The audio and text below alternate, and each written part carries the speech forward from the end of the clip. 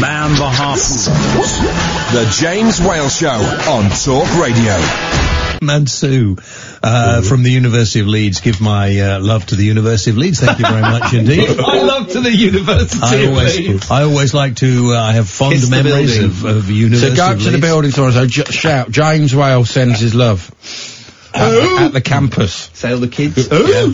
Is it Justin Bieber? Just across the road from the University of Leeds, after I finished my radio show in Leeds every night, I would go to the all-night Indian restaurant. I knew he was going to say a curry house. Well, there weren't Indian restaurants in this country back then.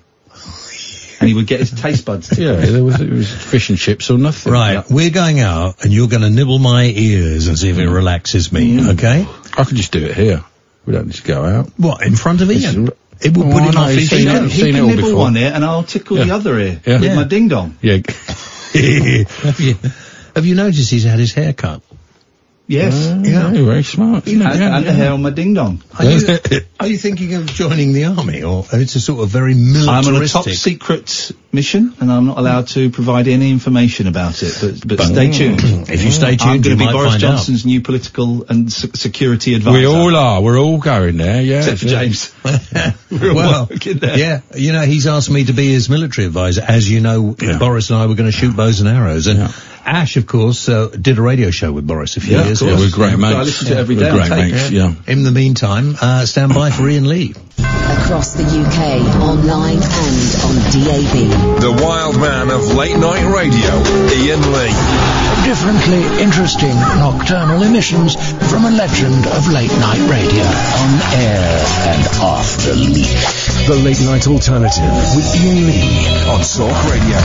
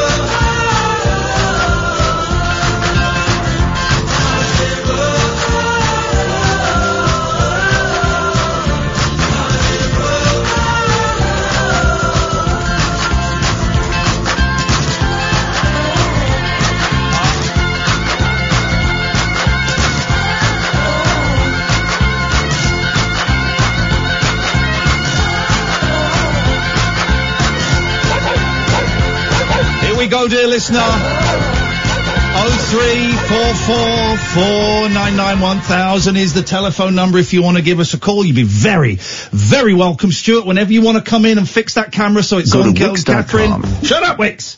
That would be awesome. 03444991000 is the telephone number. This is the Late Night Alternative. I'm Ian Lee. Who are you? I'm Catherine Boyle. And we are joined by Bilal Zafar. Good evening. Evening. You're in darkness, man. I feel like we're letting you down slightly here. It's in darkness. Can I just check? Am I really quiet? Yes, you are.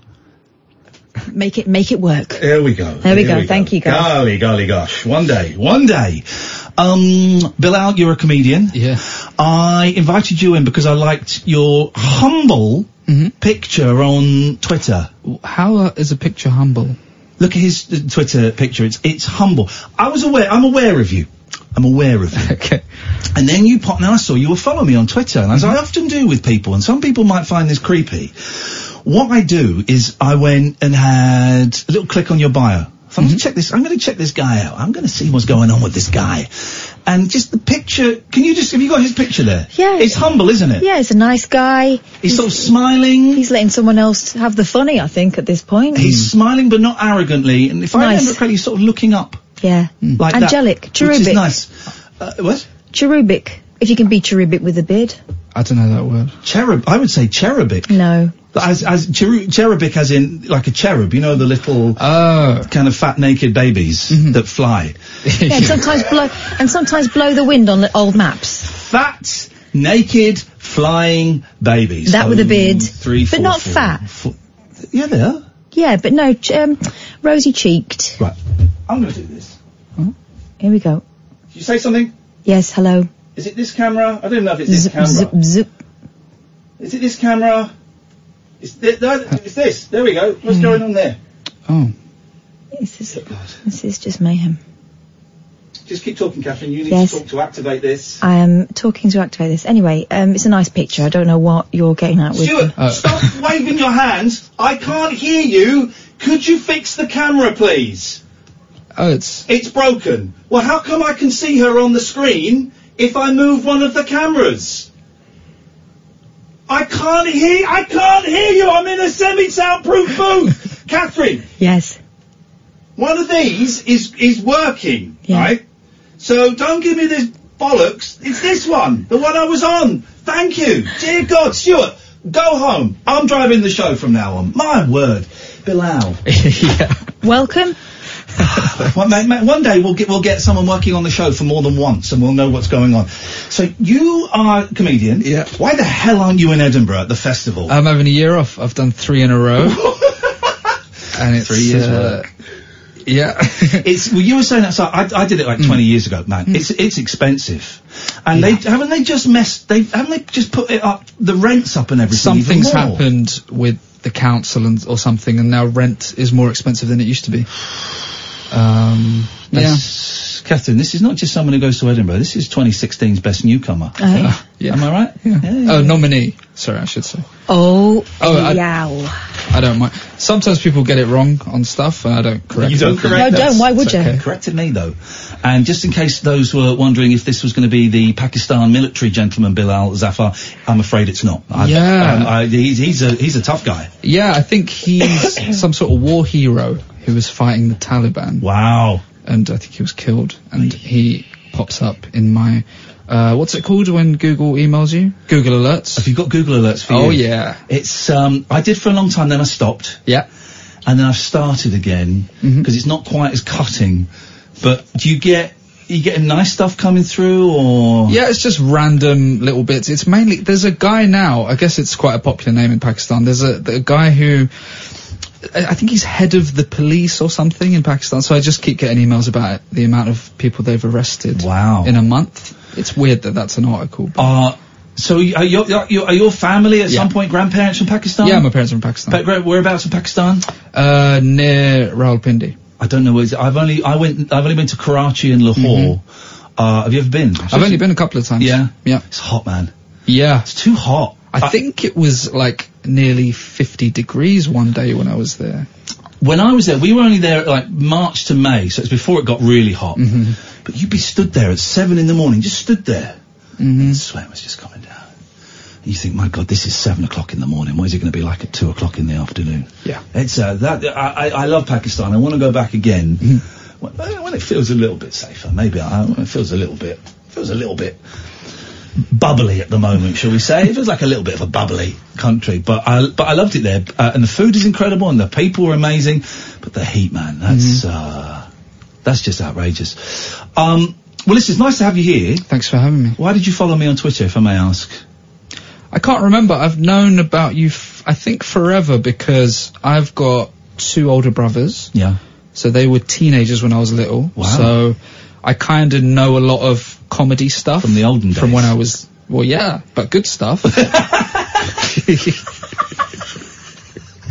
Nice recovery.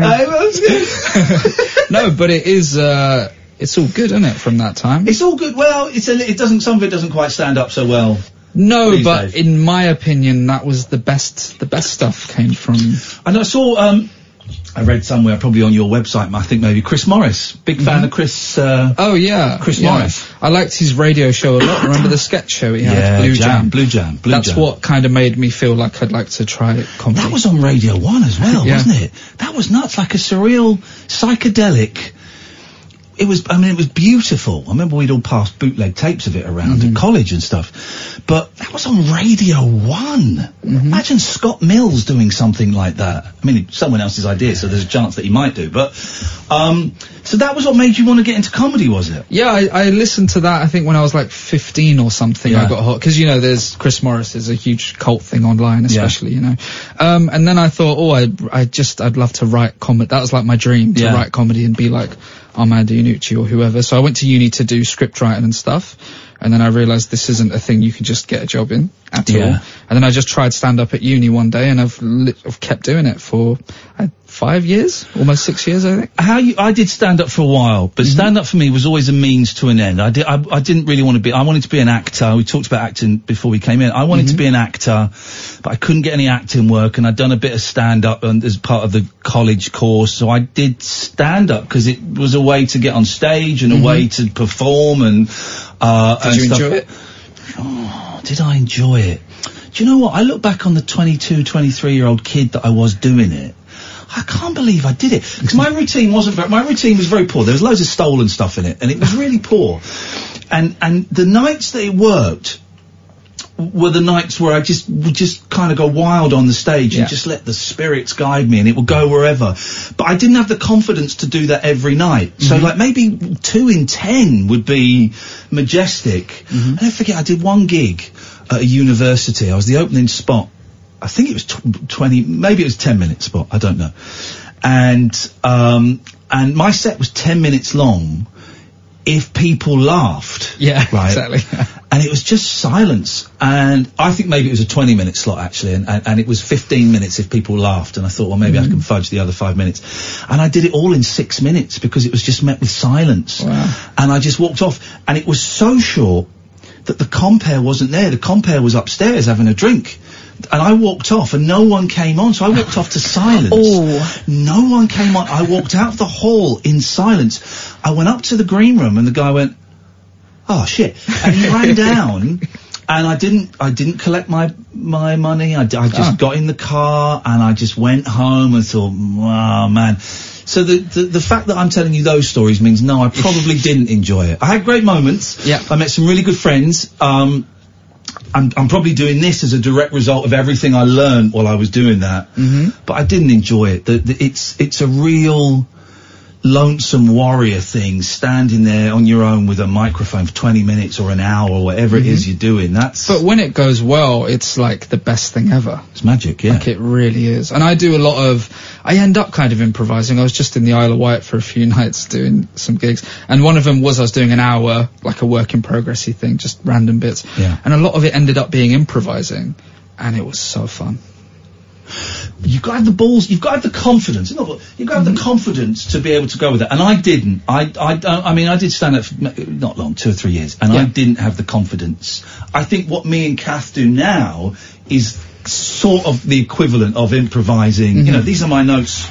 This is my notes for the show. I'm holding up an almost blank, huge piece of paper. And this is, it's kind of improvising. And if we get a call, we've got Alan in a minute, we'll come to you in a second now. If we get a call that takes us off on a tangent, then we'll improvise and stuff. But you enjoy it. Yeah, it's really fun when it works. Yeah, exactly. Worst gig? Let me think. I've done some. I think the worst ones for me now is if you're doing an hour and then not enjoying it. Yeah. Swindon Arts Centre. Yes. Yeah. Yeah, there was one there where it just felt like they hated me from this, and it was weird because they'd all paid to see it was a tour show. Racist. That's my last year. Maybe. They were racist, very racist Swindon. But that's the thing, I got a thing in my head.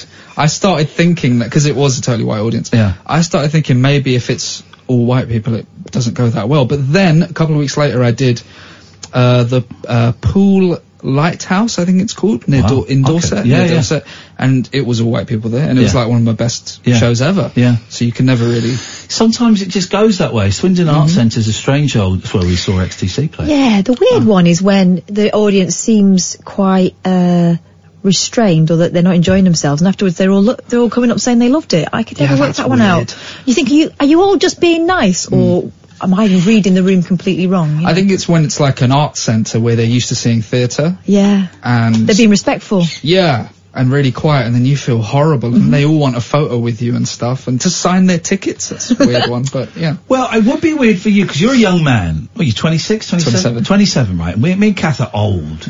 And, of course, when we were young, 10, 15, 20, whatever, signing was the thing, because it wasn't selfies. You didn't have, no one had phones You didn't carry a camera around with you. So it's getting something signed. We had to sign something at the weekend. We did a show in Belfast. I think we signed 2 things, and it feels such an old-fashioned concept. But don't selfies feel weird to you? Selfies feel weird, but I have now got the knack. We always meet everyone after the show. I always think if someone's going to give us some money, then at least I can do is shake your hand and say thank you. So we always meet people after the show, and for the first few shows, we would kind of stand awkwardly there, and people would kind of awkwardly come up. And now I've just developed the knack of sucking it up and going, right, if you want a picture, we're going to form a queue here. Right, you're first, madam. What's your... So nice to see you. Do you want a selfie with us? And it feels arrogant and it feels weird, but if you actually I think everyone's relieved, because otherwise you have a 20-minute conversation with someone who really wants a picture but doesn't dare say it, and other people kind of shuffling about in the shadows wanting the same thing. And if you say, right, I'm up for this now, then people, you've broken the ice. I wouldn't say, do you want a selfie with me? Right. It feels like a risk. It's a punt. It's a punt. And maybe you should offer to have selfies with them. I really want a selfie with you. A couple of times people said, no, I just want to come and say hello. It's like, really?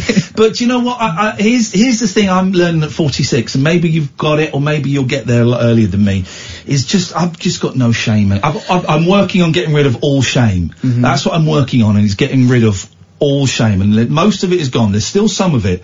And I think, personally, to be, let's go there, to be, a true performer, you've got to be free of shame and embarrassment and be able to do anything, and saying, do you want it, guys, do you want a selfie? Do you want a selfie? Do you want me? Yeah, but it's very different off stage, isn't it? Yeah. Like I can have a great show, then I just feel very shy sometimes after, So Chris Morris at the time, who I just adored. I was accused, and I probably did early in my career ripping him off. The 11 o'clock show was a rip-off of lots of Chris people Morris. probably tried ripping. Yeah, and they told me they wanted me to be like Chris Morris, so I did the intonation and everything.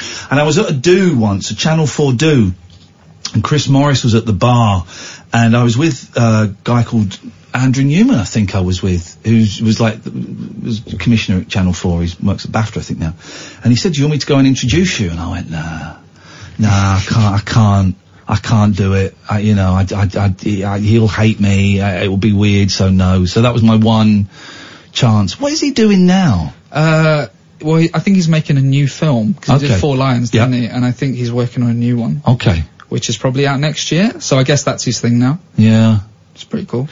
It's pretty cool. Paul Garner is good friends with, our friend Paul Garner, who's a writer, is good friends with, Chris Morris. He used to do, in fact, you probably heard him then. He would do, my friend Paul Garner would do I don't think this was on Blue Jam, but this was on perhaps his other show. You know, the airport announcements? Yeah. Where he'd say, right, we've got Paul is out at the Heathrow Airport, Heidi drugs quick. That was my friend Paul that would go out and do all of those things. Maybe we'll see if we can find some of those in a bit.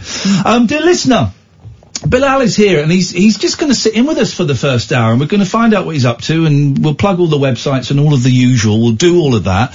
But the show carries on as normal. If we've got Alan Caddick calling in, we'll go to him in a second. If you want to give us a call about comedy or about there's loads of stuff to talk about, actually. Alexa has been listening to people having sex. Dirty Alexa. 0344 499 1000. You speak to Stuart, he will take your name and number, and we'll give you a call straight back. This is the Late Night Alternative, weeknights from 10 with Iain and Kath on Talk Radio. No rules nocturnal nattering for nightbirds, nurses, and Nosferatu. Right, cool. The Late Night Alternative with Iain Lee on Talk Radio. 0244 499 1000. Right, let's take some calls, shall we, guys? And you can speak to Bilal. You can phone in about anything. Alexa, listening to sex. You guys are about to be proven wrong about Mars. What guys? You. Oh, the scientists. No, you're not a scientist. Shut up, man. Oh yeah, but I'm in their gang. But I have a controversial theory that I'd like to share with you because you look like you're open-minded. I believe, it is my belief that Alan and Susan will come to you in a second. That human beings come. No, my boys asked the other day who was the first human, right? And this is a pivotal moment. I could have talked to them about Adam and Eve. Adam and Steve. I could have talked to them about evolution. I didn't. Yeah. I said, well, the first humans lived on Mars. My boys are 7 and 9. They are up for this kind of stuff. I said, well, thanks for asking me, son. The first humans lived on Mars millions of years ago, and then something happened, and I don't know what. I don't have all the answers. There was maybe a war or a huge natural disaster. Here's the thing, Bilal. No one wrote anything down, so there's no proof of it. Because obviously, if you're going to vacate your planet, you come with nothing, don't you? And some had to escape. The very wealthy, the elite, had to escape. This amazing... Please, will you shut up? An amazing craft that... No instructions. I'm gonna prove you wrong again in a minute. Right? So they basically, we come from Mars. Where are you going? I'm gonna just make you slightly less massive than this. Alright, so we came from Mars, okay, after a huge global war or massive ecological... You're a Scientologist? Sorry? Are you a Scientologist? No, is that what they believe? It might be. Something like that. I'm not sure. Have you done the test? The test in Tonker Road? No, I've been given you get a cinema ticket, don't you? They give you a cinema ticket. But is it to go and see a Scientology film? Yeah. or is it to go and see the latest Tom Cruise? Because I'd be up for that. I'm a big fan of Tom Cruise. I so many times This is a turning point in our lives. So me and Catherine in Belfast at the weekend, and we're walking back from our show at the Black Box, and it's about 11:30 midnight on Saturday night, and we're walking past a bar, and there's you get these people, young woman outside the bar was trying to get people into the bar, right? So there's some lads in front of us. Guys, do you want to come in and get a drink? And and then she saw us, she took a step towards us, and then just looked and walked away. And I went, she thinks we're too old to be invited into a bar. No. Also, yeah. Admittedly, I don't drink anymore, but boy, back in the day, I'd have drunk that bar dry. Outrageous. Incredible. I used to, when I had a day job, I was wearing a suit once, and I wasn't given a flyer when all these other people my age were. Racist. So I know what it's like. That could have been it. It's racist. Just every time say it's racist. Say it's racist. I've upset so many racists online. I think you responded to some of them by calling out their racist leaders as racists. And who would have thought that racists could be so easily triggered? Very touchy, aren't they? Very, very touchy. I didn't even mention them, and they all came running. Didn't mention them or Brexit, and I'm a nonce. They're laughing at my divorce. No wonder your wife left you. Shoved some more cocaine up your nose, you nonce. A lot of noncing. At least you're not a racist. Well, I'm going to say it, Catherine. I think being a paedophile, I'm going to say it, is a little bit worse than being a racist. I mean, a racist paedophile. No, we're talking. Let's move on from that, because that's very, very uncomfortable. Let's go back. Scientology. So I think we come from Mars, and then we crash landed here. Now, Catherine says, well, what about, why haven't we got any of the space technology? And I said, well, let's say it was 1 billion years ago. Yeah. Today, on my Twitch stream, I was trying to get a BBC microcomputer from 1982 to work, right? Yeah. That isn't even 50 years old, right? 40 odd years old. 40 years old. I can't do the maths. And I couldn't get that to work. That is 40 years old. You want stuff from 1 billion years ago? Yeah, I think if it's central to the escape of a civilization, you might keep, the odd bits and bobs. Actually, I can prove you wrong again, because the phrase is bibs and bobs. It's not bits and bobs. Okay. Did you know that? Yeah, it's bibs and bobs. I've never heard bibs and bobs. And it's also minefield. And it's another think coming. No. Yes, it is, actually. It is. You can, but I think it does set you apart as an idiot. You've got another think coming. That's the actual phrase. Sorry, I feel like you've just walked into our marital, we're not married, but kind of our marital breakdown. This is like Iain and Kath, the divorcees. That's okay. You sure you can deal with that? Yeah. Do you think they'll dig up an old dinosaur and He thinks it's going to be a toaster. a space costume on or something? Taking the piss? No? Okay. Dinosaur with a space costume. Something Yeah, from space. But you do think there's microwaves on Mars, so cut him some slack. I think, and I'm not going to cut him slack for dinosaur in a space costume. That is disrespectful. I thought I was going to get on with this young man. He's about to be muted. I do think that the rover moonlander on Mars, that it either has already, or I think we're going to go live one day to NASA. We're going to go live to Mars. We're going to have amazing footage of the rover moonlander digging on Mars, and you're going to see the rover digging, and they're going to go, oh my God, but there's something. What is that? That's, oh my God, it's an original Walkman with the orange headphones, and they're going to find like old Earth technology up there. That's what I think. Dinosaur in spacesuit. Good evening, Alan. Hi, Mark. Hi, Gav. Hey. Hello, Alan. We got Bilal here. You like comedy, don't you? Yeah. First thing first. Did you go to the doctor today? No. Was I supposed to go to the doctors today? I thought you were going to have a test for your bowel cancer.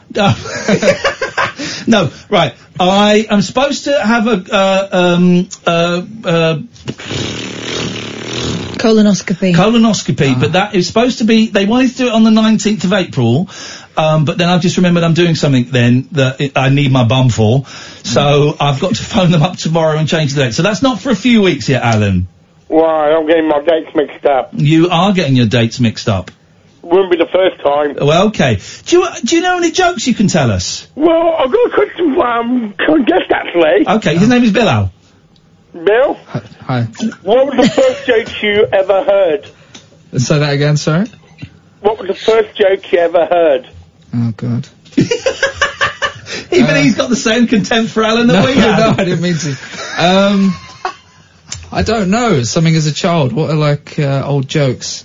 Oh, I did find there was a thing that Steve Coogan did. Oh yeah. Where he acted out the Eurovision Song Contest. Oh, I don't remember that.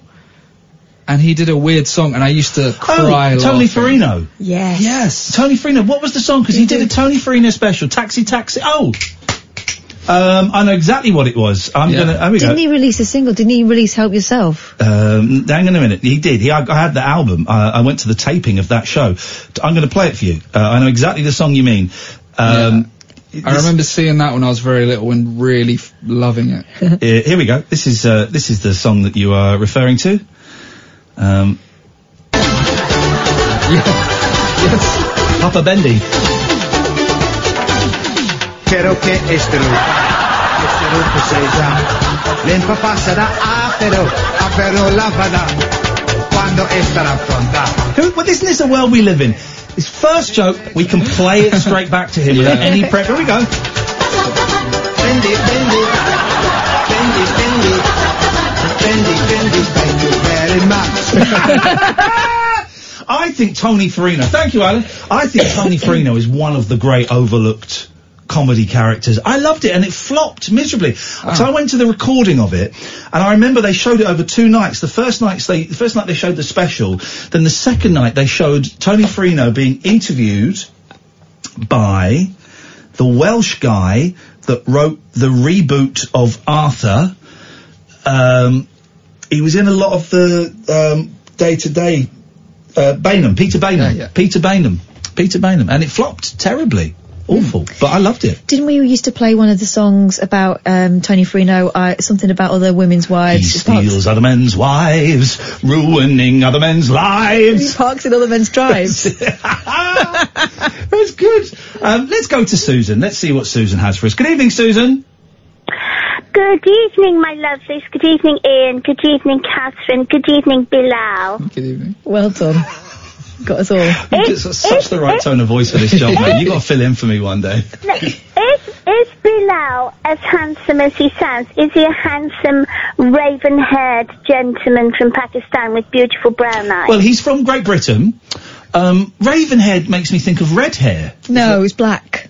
No, raven. Thank you, Catherine. Thank you. What did you think it? I thought it meant red. Hang on a minute, Susan, be quiet, we're talking. When have you ever seen a red raven, you weirdo? I don't know why. I was thinking of kites.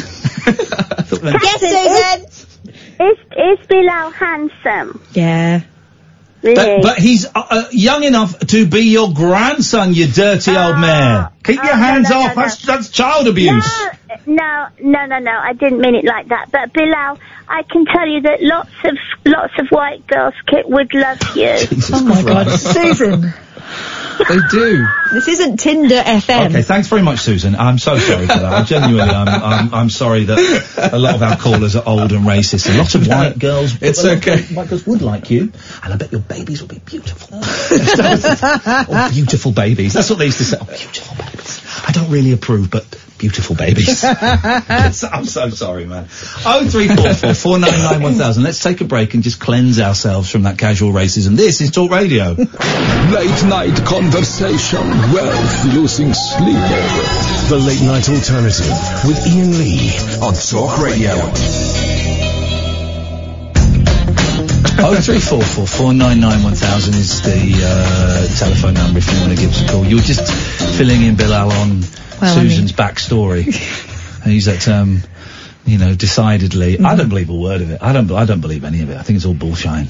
It's a very elaborate story if it's bullshine. Yeah, but very romantic, sexy story. Yeah. You just said something that was interesting about we're talking about what Susan's rather clunky, casually racist thing. I don't think she meant it, but maybe it's slightly uncomfortable. But then you said that some white people do see brown people, whatever that may mean, as a fetish. Little bit. I know that a lot of black comedians that I'm friends with have had weird propositions. Like, I know that a black comedian, I know a guy, he got a white couple wanted to pay him for like an evening of dinner and other stuff. Jokes? No. Because he was black. And they were white because he was black. God, yeah. Here's the thing, I get that we all have types. I get that we have types. But if you're treating a black person or an Asian person the same as having a cucumber shoved up your bum. Oh my God. Do you know what I mean? If you're treating it as, I wouldn't marry an Asian guy, but I'd love to be locked in a hotel room with him for one night. That's a weird old thing. I know that members of the I'm just trampling across all this in huge hobnail boots, so let's just carry on. I'm going to offend somebody, so I might as well go for it. But I know that members of the trans community are often upset at how trans women are seen as a fetish. I wouldn't want to go out with a trans woman, but my God, I'll certainly pay for an hour in her company. And it must be odd, there's not really a fetish for middle-aged divorced dads or old women, Catherine. So it probably is. There is. If you can think of it, someone gets off on it, as you always say. So there is hope for you yet, Iain. I've had white women that are a few times that are obsessed with Bollywood. Oh, okay. Get in touch with me, but it's I'm not Indian and I'm not into Bollywood at all. It's a bit weird.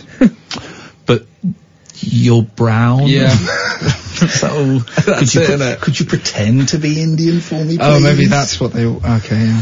It's a funny old world. 0344 499 1000 is the telephone number. We'll talk to her after 11, I think. We'll talk to her after 11. So you're not doing Edinburgh. No. I don't think we established on air why you're not doing Edinburgh. Just need a break. Very expensive. Yeah. It's also... So I had my first year, I had got the nomination thing, which was great. Yeah. And I had all these reviewers, all the big Times, Guardian, whatever, saying, can't wait to see what he does next. Then I went back the next year and none of them came. Right. And it's expensive for PR. It's a couple of grand for reviews, basically. And then sometimes they just don't turn up. It's just it's been very intense for me for the last few years. What is the point of Edinburgh now? Because when I did it 23 years ago, it was, and people then 22 years ago were saying, well, the Fringe has really become there's too much going on, too many comics, too many comedians. But now, it's even bigger than that. And the point was, you'd get seen by a TV producer and you would get a part in a sitcom or you might get a sketch show. That was it. That was what it was aimed for. But it's what kind is the of point same now? I think. Same sort of thing. Yeah. Get buzz around you, that sort of thing. It's all producers come and see you all month. Because there's people that are more, I'm just stand-up, but there's sketch people that do 5 or 6 different characters. And they're just showing what they can do, can't they? Yeah. As an actor. Oh, it's a big showcase. Mm-hmm. But I do think it's. I saw Mark Watson did a nice tweet today about Edinburgh, that he's going, for the umpteenth year, but he is up for people who were in the same position as him or as he was when he was younger, and they want to chat things through, because he said it can be flipping tough out there. Do you go up there on your own? Do you ever you're with Avalon, who look after their acts? Sort of, mostly. Okay, I'll tell them all. They do. But do you go up? Do you have a rep that's up there with you that's keeping an eye on? Yeah, my agent is there and she helps out and stuff. Okay, and nice. Are you staying with her? Do you stay on your own when it happens? I usually stay on my own, or I get an Airbnb with randoms, just because it's a little bit intense. That's all right. They can be okay. If I've got an ensuite room, that's fine. It can be, there's people that sometimes take it very seriously and talk about their reviews and all of that all the time. So you don't stay with other comics? No, I haven't. Oh, no, that's good. The first time I went up, I stayed with a lady. I didn't know any of this one before I went, but she was a spiritual healer. Yes, it turns out. Yes. And my room that I stayed in was a healing room, so I wasn't allowed to use any sprays, because that affects I don't know. Wow, the vibes. I don't know. So you couldn't use deodorant? No, but I use a roll-on anyway. Okay, fair enough. Fair play. Okay. Saving the planet. The house you were staying in belonged to a healer? Or and she had a spare room. That's a strange rule to put in the Airbnb. Yes, no sprays. Yeah. No sprays. What was it? There was a story, wasn't there, a few weeks ago, of the rules in the Airbnb that men had to sit down if they were having a pee. Really strict. Don't mess with my flat, guys. Almost the point where you think, do you really want people over? Because this doesn't sound very welcoming. I did Edinburgh I did it a couple of times, and I did it once as a contestant on the So You Think You're Funny thing, and I got to the final. I was in the final. Oh, nice. The year it was won by Tommy Tiernan. So it was a good, it was a good, and I followed, the rule was, again, this is when I only had 15 minutes material, the rule was, in the first heat you could do anything you wanted, in the semis you had to do 10 minutes, and then in the finals you couldn't repeat the 10 minutes you'd done. I didn't have any more material. Of course I should have just done the same 10 minutes, so I wrote new stuff and did my weakest stuff that I had left over, and I died terribly. It was awful. But to go back up for the final, I didn't have enough money to rent anywhere. So, I got a coach up there, the megabus up there, and I camped. I camped about 5 miles out of Edinburgh. It was awful. It's the worst experience of my life, man. Maybe you should do that, is what I'm saying. Why didn't you stay on someone's sofa or something? After a couple of nights, I bumped into a friend, and he said, come and stay on my sofa. And I was like, you sure? He said, yeah, it was Mackenzie. And I did, but I had 2 or 3 nights in this tent. So you didn't have Facebook then? No. Which is what everyone does. I didn't have a mobile phone then. No. I didn't have a mobile phone. What world? I couldn't survive. I don't know how you... Life is better without it. I think about, I use my maps to get everywhere. Google Maps. I'm so stupid. You used to have to print off directions. No. This is it, we're thick. Yeah. We're all thick now because I would use maps when I'm driving all the time. Whereas before, you'd have to work out how to get somewhere, and then because you'd thought about it and read a map and you'd know the way back. But because you're being an idiot and just looking at that, you drive somewhere and don't take in any of the stuff that you see, and you just don't learn anything. But then the next progression was like AA route maps, where it would give you like a 1 to 25 step instructions. But you miss one, you're screwed. I was in Mackie D's drive-through the other day, and the guy in the car next to me, he had a big AA map book, an atlas. An atlas, yeah. An atlas, and he was planning his route on an atlas. Yeah. I wouldn't have survived as a caveman. No. Walked straight off a cliff. Oh. Can you do anything? Can you do anything apart from tell jokes? Got any practical skills? Not really, because I've got a media degree, so I can do temp jobs, which luckily I don't have to anymore. Yeah. Worst job you had? Well, I was a care worker for about a year. Oh my gosh, okay. Yeah. With elderly people? Yes. Okay, how did that go? Well, it's weird because I was happy, I didn't mind doing the job that much, but it was the company that I hated. They were a big American company, which are everywhere now. Yeah. I found out that some people were paying around 10 grand a month to stay there. Yeah. And the thing is, I was one of the carers, and I'd just come out of uni with a media degree, which kind of tells you why there's so much abuse and stuff in care homes, doesn't it? Yeah. You can literally be anyone, Totally. I wasn't a nurse or anything. there was other just weird stuff that I hated, like we used to waste loads of food. Yeah. I guess that's loads of places. There was a thing where so some people would come and stay on respite, so they'd stay for like 2 weeks after an operation. If me as a carer, if I was to convince them to stay for the rest of their life, we'd all get a go-karting trip. What? Yeah. That's the best thing I've ever heard. My mum's in care because she's got MS and stuff, but it wasn't because of a particularly convincing care worker. They did, as I said. Okay, fine then. They did all grab helmets and run whooping and cheering. I don't know if that's the case everywhere. No, yeah, that is amazing. And I was at minimum wage £6.50 at the time. Yeah. A few years ago. Oh, they get paid terribly. Yeah, they're treated awfully. And you really get worked hard, you know, because you'd be doing the care stuff. Then you have to bring them to the dining area, and I had to serve the food. Yeah. And a lot of them have got dementia, so they think I'm a waiter suddenly, and they start being rude to you, you know. Yeah. It's interesting. I bet there was a bit of racism going on there as well with it, because my granddad was such a lovely soul, and then when he got dementia became incredibly racist, you know, do you think it was hidden? Well, this is the thing. Was it hidden? I've thought about this a lot. Possibly, but the fact that he chose to hide it means he must have recognised that it was the wrong thing to say. That it was an issue. That he chose to hide it when he was well, and I have to kind of give him the credit. So he would have loved the populism and stuff. Yeah, he would have spoken his mind. He would have tweeted a lot. A lot of my family are very, very pro Tommy Robinson, but that's by the by. We'll take a quick break, and then we've got Brian on the line. 0344 499 1000. This is Talk Radio. The Late Night Alternative with Iain Lee. Unfiltered Night Talk with the original king of unconventional conversation on Talk Radio. Evening, dear listener. Iain Lee, Catherine Boyle, Bilal Zafar is here. What's it, Twitter? Yeah. Twitter? Oh, Zafar Cakes. And is it 1F, 2Fs? 1F. Zafar Cakes. Yeah. Website? BilalZafarComedy.com. Oh, comedy! Yeah. You've gone straight in there. It was taken. By the soldier? Someone else. I don't know. Or the chief of police? Maybe. Someone. Scumbag. Annoyingly. Who is this scumbag? Ben Chod.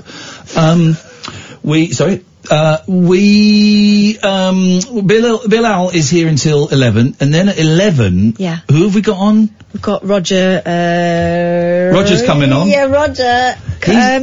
What was his name? Because you kept I don't know, Catherine. Yesterday. Don't just say out loud what is his name. We could have covered that. Shh, I'm saying his real name. We could have covered that. Roger Spurr, not Roger Spurt. Roger Spurr is coming on, and he believes... He believes that Stonehenge and many other monoliths across the great globe of ours were actually... Great globe of ours, you absolute idiot. Are actually the remains of biblical giants. How tall are you, Bilal? 5'9". I'm sorry, man. We saw an actual giant in Belfast. This guy was like 7'1" at least. Yeah. I get very, because I'm 6'4", and 6'4" now actually isn't that tall. But in my teens and my 20s, I was tall. I was tall and lanky and would tower above most people. But if I see someone who is significantly taller than me, I get very excited, and I generally ask Kath to take a picture of me sort of stood behind them so that but this guy, it was... You were up to his shoulder. It was incredible. It was incredible. I felt so insignificant. Yeah. In the great scheme of things. Brian is on the line. Good evening, Brian.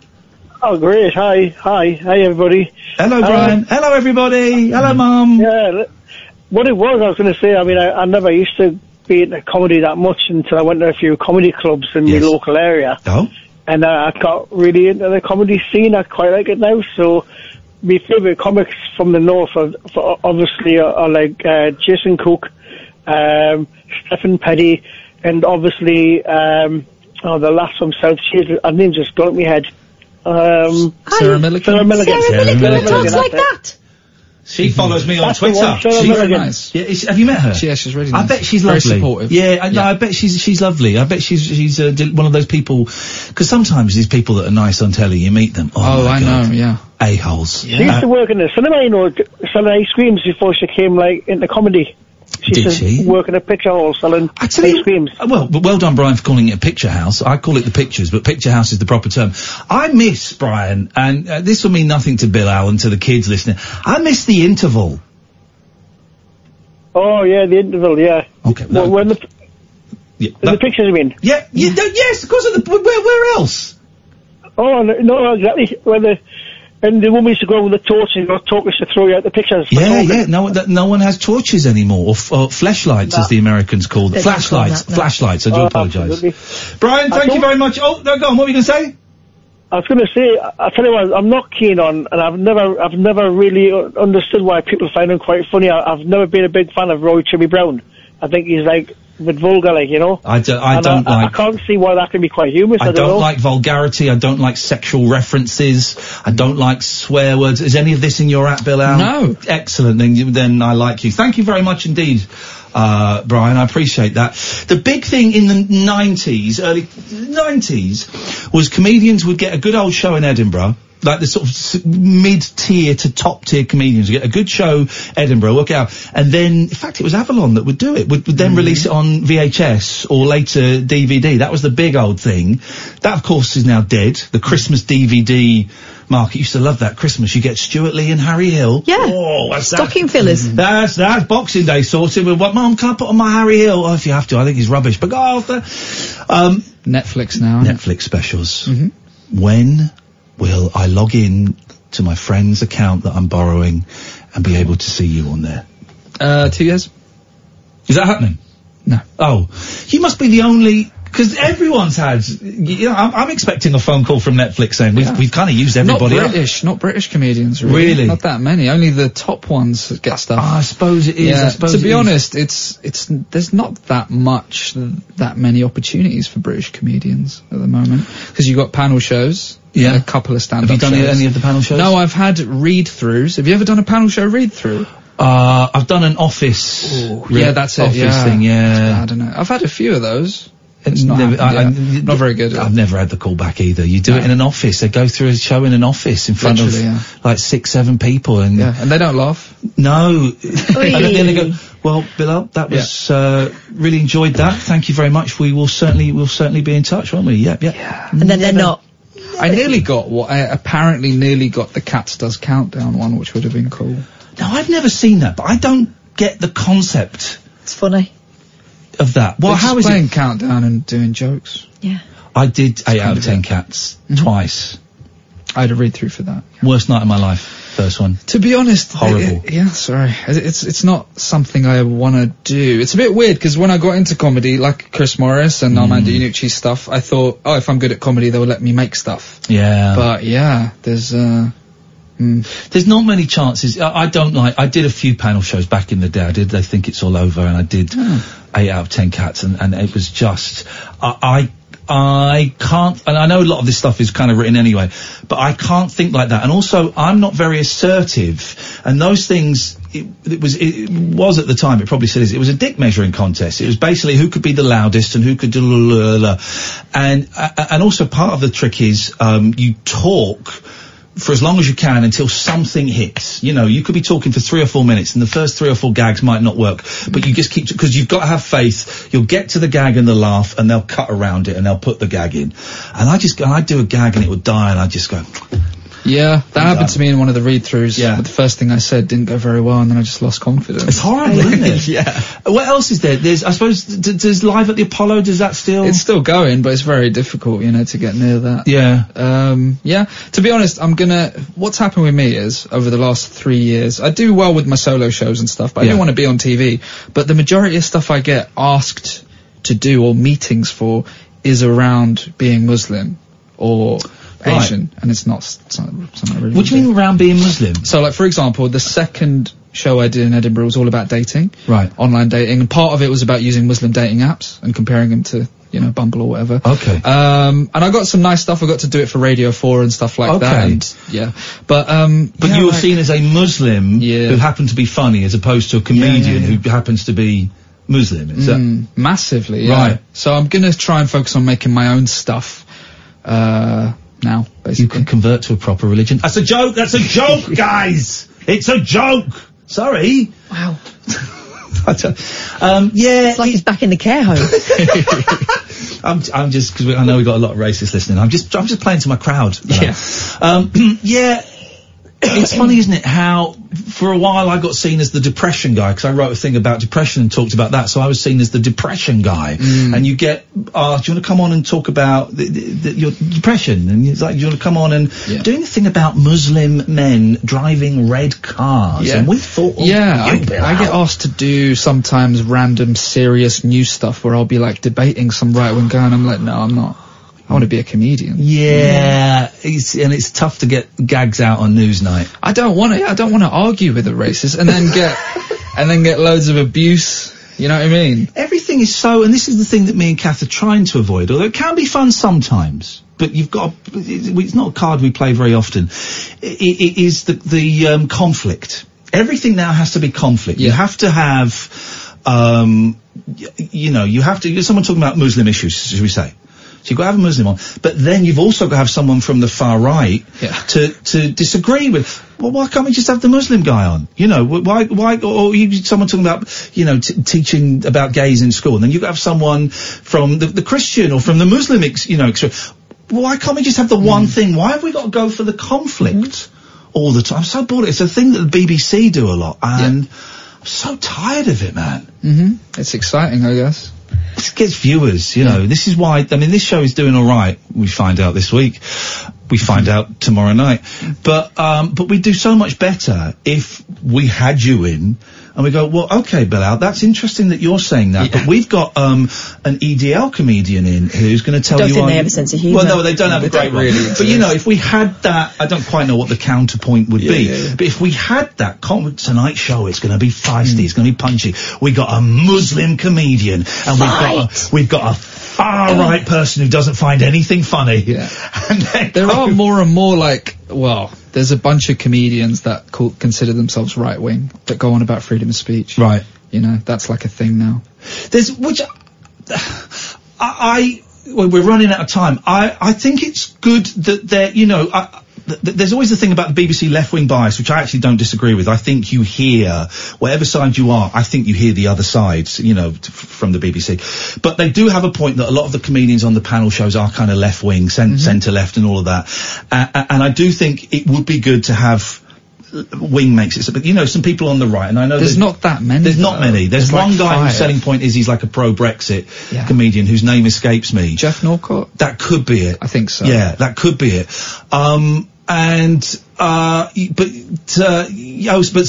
When you say free speech, you're talking like on borderline racist. Basically, right, So that Count Dankula guy, the Nazi pug guy, the Nazi pug. He started off a whole thing. And, okay. And the thing is, though, with the free speech stuff, they go on about you can't say anything anymore. You really can say anything. They are saying it. They are. Yeah. We're out of time, Bilal. Give us your Twitter. Zafar Cakes. Zafar Cakes and Bilal Zafar comedian. Comedy. On the website. Send me a little tweet and I will retweet it. Thank you. Nice to meet you, man. You too. Genuinely, thank you. And let us know when you're doing a show in London, and we'll love to come along and see it. 0344 499 1000. This is Talk Radio. The Late Night Alternative with Iain Lee on Talk Radio. We have ways of making you talk. Well, I'm not the kind to kiss and tell, but I've been seen with Farrah. I've never been with anything less than a 9. So fine, I've been on fire with Sally Field, gone fast with a girl named Bo, but somehow they just don't end up as mine.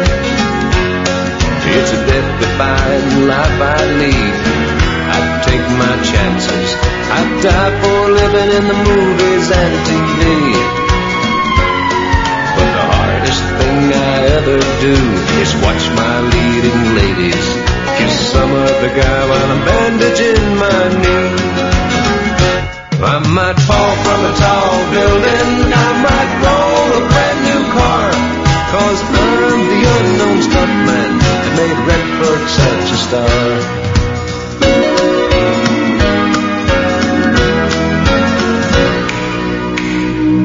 I've never spent much time in school, but I've taught ladies plenty. It's true, I hire my body out to pay. Hey, I've gotten burned over Cheryl Teague's, blown up for Raquel Welch. But when I wind up in the hay, it's only hay. Hey, I might jump an open drawbridge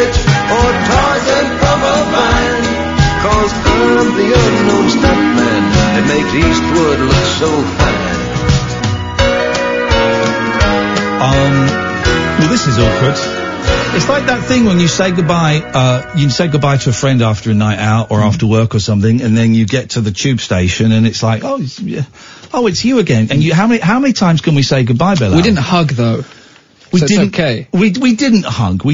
But there's I once got off a train because Hugh Dennis got on a train, and I'd met him the night before, and I just didn't want to speak to him. Yeah. Not because I didn't like him, but I'd been introduced to him the night before.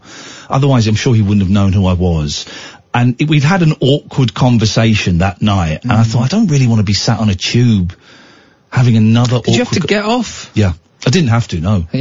But my insecurity meant that, I got off at, the one after Camden that's not always open. I can't think what it's called.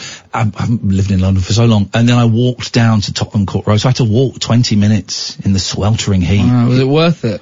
No, it was stupid, really stupid. I'm sure he wouldn't have seen me. Or if he did, I could have gone, all right, Hugh, fancy seeing you here. Fancy seeing Hugh here is what I should have said. Yeah. 15 years later, and I finally come up with the winning line. Man alive. But no, I'm not very good with I could do conversations like this because this isn't real. But in real life, I can't do it. I know what you mean. Yeah. You're right, Boyley? Yeah. Why is he still here? We're sorted. Asif's on his way. Okay. All right. But he's still in the studio with me. I'll tell you why in a minute, but I'm trying to be slick. Okay. Well, how slick are you? Because is my next guest up? Just give me a moment. Captain is the best producer in the world if you want a really sloppy... Do you want him at all? Pipe down. That's outrageous behaviour. Is his car coming? Where are you? What are you doing?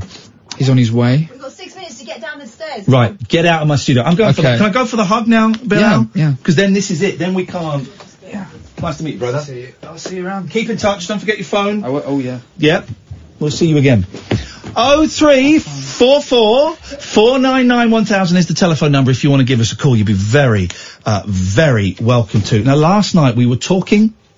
He was nice, wasn't he, Bilal? I liked him a lot. What a nice guy. I want to go and see him do some stand-up now. We were talking about a gentleman in the United States of America who had come to the conclusion that the stones in Stonehenge were in fact actual bones from giants. Now, I know it sounds, I don't want to say crazy. It doesn't sound particularly sensible, but who are we to argue with this stuff? Who are we to argue with this? How do you know that isn't true? How do I know that isn't? Who knows what Stonehenge is? We're not dialing the right number. There we go. What a world we live in. In this ever-changing world in which we live in, makes you give in and cry. So live and let die. I tell you what, while we're waiting for that to get sorted out, listen to this. This is terrible. The lead guitarist of In Excess. Anyone name him? Can anyone name the lead guitarist of In Excess? No. Stared down in horror at the bloody stump of his left ring finger after it was hacked off by a boat's anchoring equipment in 2015 and screamed, "It's taken my finger off!" A shocked Tim Farriss, who feared he was about to faint, then gathered the finger in the palm of his hand and held it against his chest. Wow. This is horrendous. Sorry, this was meant to be a light-hearted filler story. Instead, it's absolutely bloody horrible. The Perth-born musician is now suing the Sydney rental boats operators John William Axford and Jill Mary Axford for damages. He claims they're responsible for the injury that ended his career.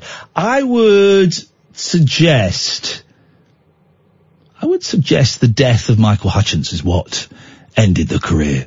Do you remember they did a TV show? It's quite a good TV show, actually, where they looked for a replacement singer for Michael Hutchence. Do you remember that? It was quite a good show, that. What was that called? 0344 499 1000. I will never forget what I saw as long as I live. Farris, 61, said in his evidentiary statement for the NSW Supreme Court, that's not safe for work, Supreme Court civil case. My hand, why can't I do an Australian accent? My hand was covered in rust, blood, and mud, but I could see one of my fingers had been severed and the others were disfigured, badly lacerated and bleeding. Farris's legal team argues there was a foreseeable and not insignificant risk of injury to someone handling the anchoring equipment on the Omega Clipper 34 boat. The guitarist hired the boat for a leisure cruise on Pittwater Bay over the Australia Day weekend in 2015. The statement of claim argues the defendants failed to properly instruct Farris how to use the equipment and didn't maintain a fully functioning anchor system. You've always got to have a fully functioning anchor system, guys. The Axfords and Church Point Charter insists Farris was given proper instructions but failed to take due care and failed to operate the anchor appropriately. If Farris suffered injury, loss or damage, which is not admitted, the defendants say such loss and damage was caused or contributed to by the first plaintiff's own fault and negligence. The musician argues that on the 24th of January in 2015, he and his wife Beth sailed into Akuna Bay, but struggled to set anchor because the chain was prone to kinking.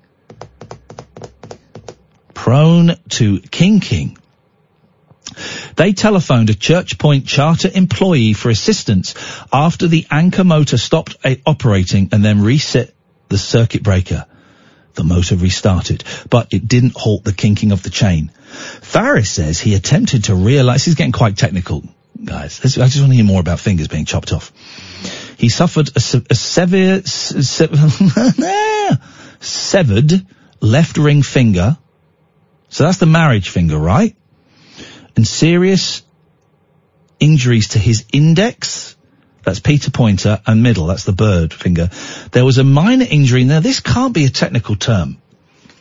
There was a minor injury to his pinky finger. Who's laughing at that? Was that you? Yeah, it's pinky. That can't be a technical term. He needed 11 hours of surgery to reattach the severed finger, which is no longer functional. Farris is seeking damages for loss of earnings and future loss of earnings as well as that. I mean, I don't want to make jokes, but do we thank these people for ending NXS? I find my reattached ring finger to be an annoyance and unsightly. I have considered having it amputated. I am no longer able to play guitar other than a few beginner level chords. I mean, dear God. In excess, are they the most cursed, unlucky band in the world? Can you think of a band more unlucky? Let's try and... I suppose Badfinger. No, who was the band? 0344 499 1000. Who was the band where half of them died in a plane crash? It was... they were like Down Home, the Down Home Southern Boys. Is that what they were called? Not the Down Home Southern Boys. Flip it, X. Someone phone up and tell me what the bloody band are called. Instead of listening to a man drowning in a sea of complete uselessness, what were they called? Down Home Southern Boys. No, they weren't called that. That's not a name. Is it true that one of Ozzy Osbourne's band was chopped in half by an aeroplane? 0344 499 1000. That's the telephone number to give us your grisly, gruesome rock stories. We're still waiting for racists to call in. We're still quite happy for racists to call in. We haven't had anybody call in to defend Boris Johnson and Donald Trump yet. That would be... they're all kind of talk and no trousers. The old gamer guy on Twitter was going to call in and never quite got round to it. I don't know why. 0344 499 1000. This is Talk Radio. The Late Night Alternative with Iain Lee on Talk Radio. 0344 499 1000. David says the London boys were killed in a car crash. It's got very Partridge and very unpleasant, hasn't it? Let's go to Andy. Good evening, Andy. Hey, Ian. Hey, Andy, what you got for us, man? It was just to let you ken, it was Leonard Skinner. Leonard Skinner! Although Down Home Southern Boys, it sums them up pretty nicely, doesn't it? I know, I prefer that, actually. They're Down Home. And was it one of Ozzy Osbourne's band that got chopped in half by an aeroplane? I never heard of that. I heard that Kirsty McCall was she not get Kirsty McCall, yeah, really sad on a holiday. She was got hit by a boat. I think she was protecting her kid. The boat was coming for her kid, and she kind of jumped on him or her, I don't know, I'm afraid, to kind of protect him, and she got hit and died. That's a shame. That's terrible. I was thinking, what do you call it, Spinal Tap? They were quite unlucky, but was it the drummer died in a bizarre gardening accident? At least one of them. One spontaneously combusted live on stage. That's right. Andy, thank you very much indeed. 0344 499 1000. Let's go to Alistair. Good evening, Alistair. It was Leonard Skinner. Leonard Skinner. We just got that, man. Thank you. Well, sorry, I'm too late. That's all right. Don't worry about it. We're all too late to save Leonard Skinner down, I'm afraid. Great meeting tonight, man. With Mistress Sophia? Unfortunately not, but I mean, another great meeting. Because we all want to hear about, and you don't have to tell us, of course, but we all want to hear about the meeting with Mistress Sophia, because that sounds like a great day. Having spoken yesterday about it, I think I need to do a bit more research about what goes on. What goes on is you get told that you're worthless, and you get a little bit of spanky. Hands and knees sort of thing. Yeah, really. And here's the thing, with someone like Sophia, she's, and there are others like, they're not gonna, they'll tailor it to your specific needs. They are not gonna thrash you to within an inch of your life. If that's it, it will be a little gentle, it'll be whatever you want it to be. Will she let me go? She'll let you go. Of course we should let you go. Of course, it's Alistair again, Catherine. He's still toying with the idea of Mistress Sophia or someone of her ilk. He's worried she won't want to let him go. Flatter yourself. It's just worried that it might be a little bit intense. Here's the thing. You get someone good like her, and there are lots out there. They want your repeat business, okay? So they are not going to do anything you don't want to do. I'm sure there would be there would be a safe word where you say it and the scene stops immediately. It's whatever you want it to be, man. Have a think about what might be interesting to you, and then get in touch with her or someone like that and see what they say. All right, man, that's brilliant. But go on, you're talking about your AA meeting tonight. Say again? Oh, yes. Go on, what happens?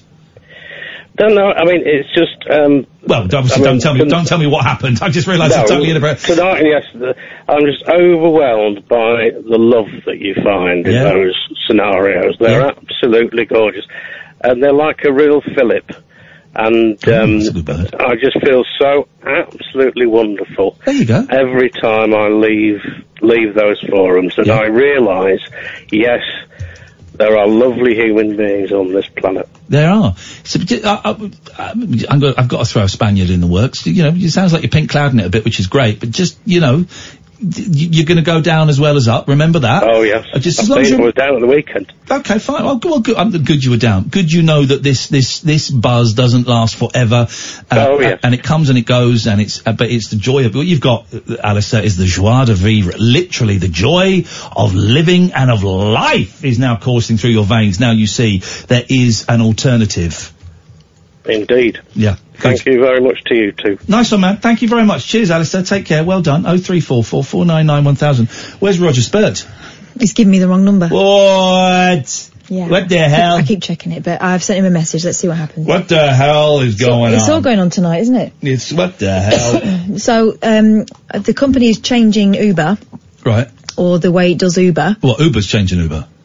Well, no, the account is being shifted over. Okay, so what does that mean? It means I paid for him myself because we couldn't use their company's account. It didn't work, so I've told the boss it's all good. Okay, all good. Fine. All right, fine. Okay. 0344 499 1000 is the telephone number.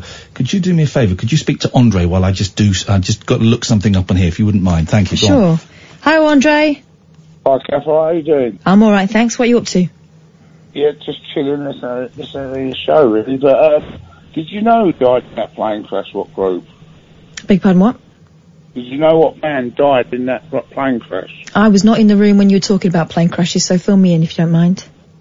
Buddy Holly and his band, yeah. Buddy Holly's band went on the plane. On the bus, didn't they? No, they were on the bus. The band went on the plane. No, they was on the plane. But the Crickets weren't on the plane. The Buddy Holly was. Yeah, but not Buddy Holly's band. Richie Valens. Well, that's what I heard. No. Kathy, you've got this. I don't think I have. Go on. Say it again, Andre. Buddy Holly's band died on the plane crash. Moving on from that. I've got to move on because I've got another phone number for Roger Spurr. You know Stonehenge? Yes. When I was there, right, now you're not going to believe this. No. I got really early in the morning there, and have a guess what was within sight of Stonehenge. Right. A flipping crop circle. I nearly cacked myself. A cock circle? A crop C-R-O-P circle. Okay. Right. Like, I couldn't believe, I didn't know what was happening. Okay. Can you believe that? I mean, I guess I kind of believe it, Andre. If you say it, why would I doubt that? Well, true, you're right in what you say. Okay, thank you very much indeed, Andre. I mean, very, this is a confusing time to be alive, isn't it, guys? Let's go to Dave. Good evening, Dave. Hi. Hey, Dave, what you got for us? I'd just like to say about them what got killed in the plane crash. I think it was Buddy Holly, Richie Valens and the Big Bopper. Thank you. And it wasn't Buddy Holly's band. So that was good. Also, to be factually correct, Buddy Holly wasn't even touring with the Crickets at that time. I think he'd sacked the Crickets off. But it wasn't the band. It was those guys. And who was it that swapped places with Richie Valens? It was Country and Western Star was supposed to be on the plane, and I think he tossed a coin, and Richie Valens won it. Was it Waylon Jennings?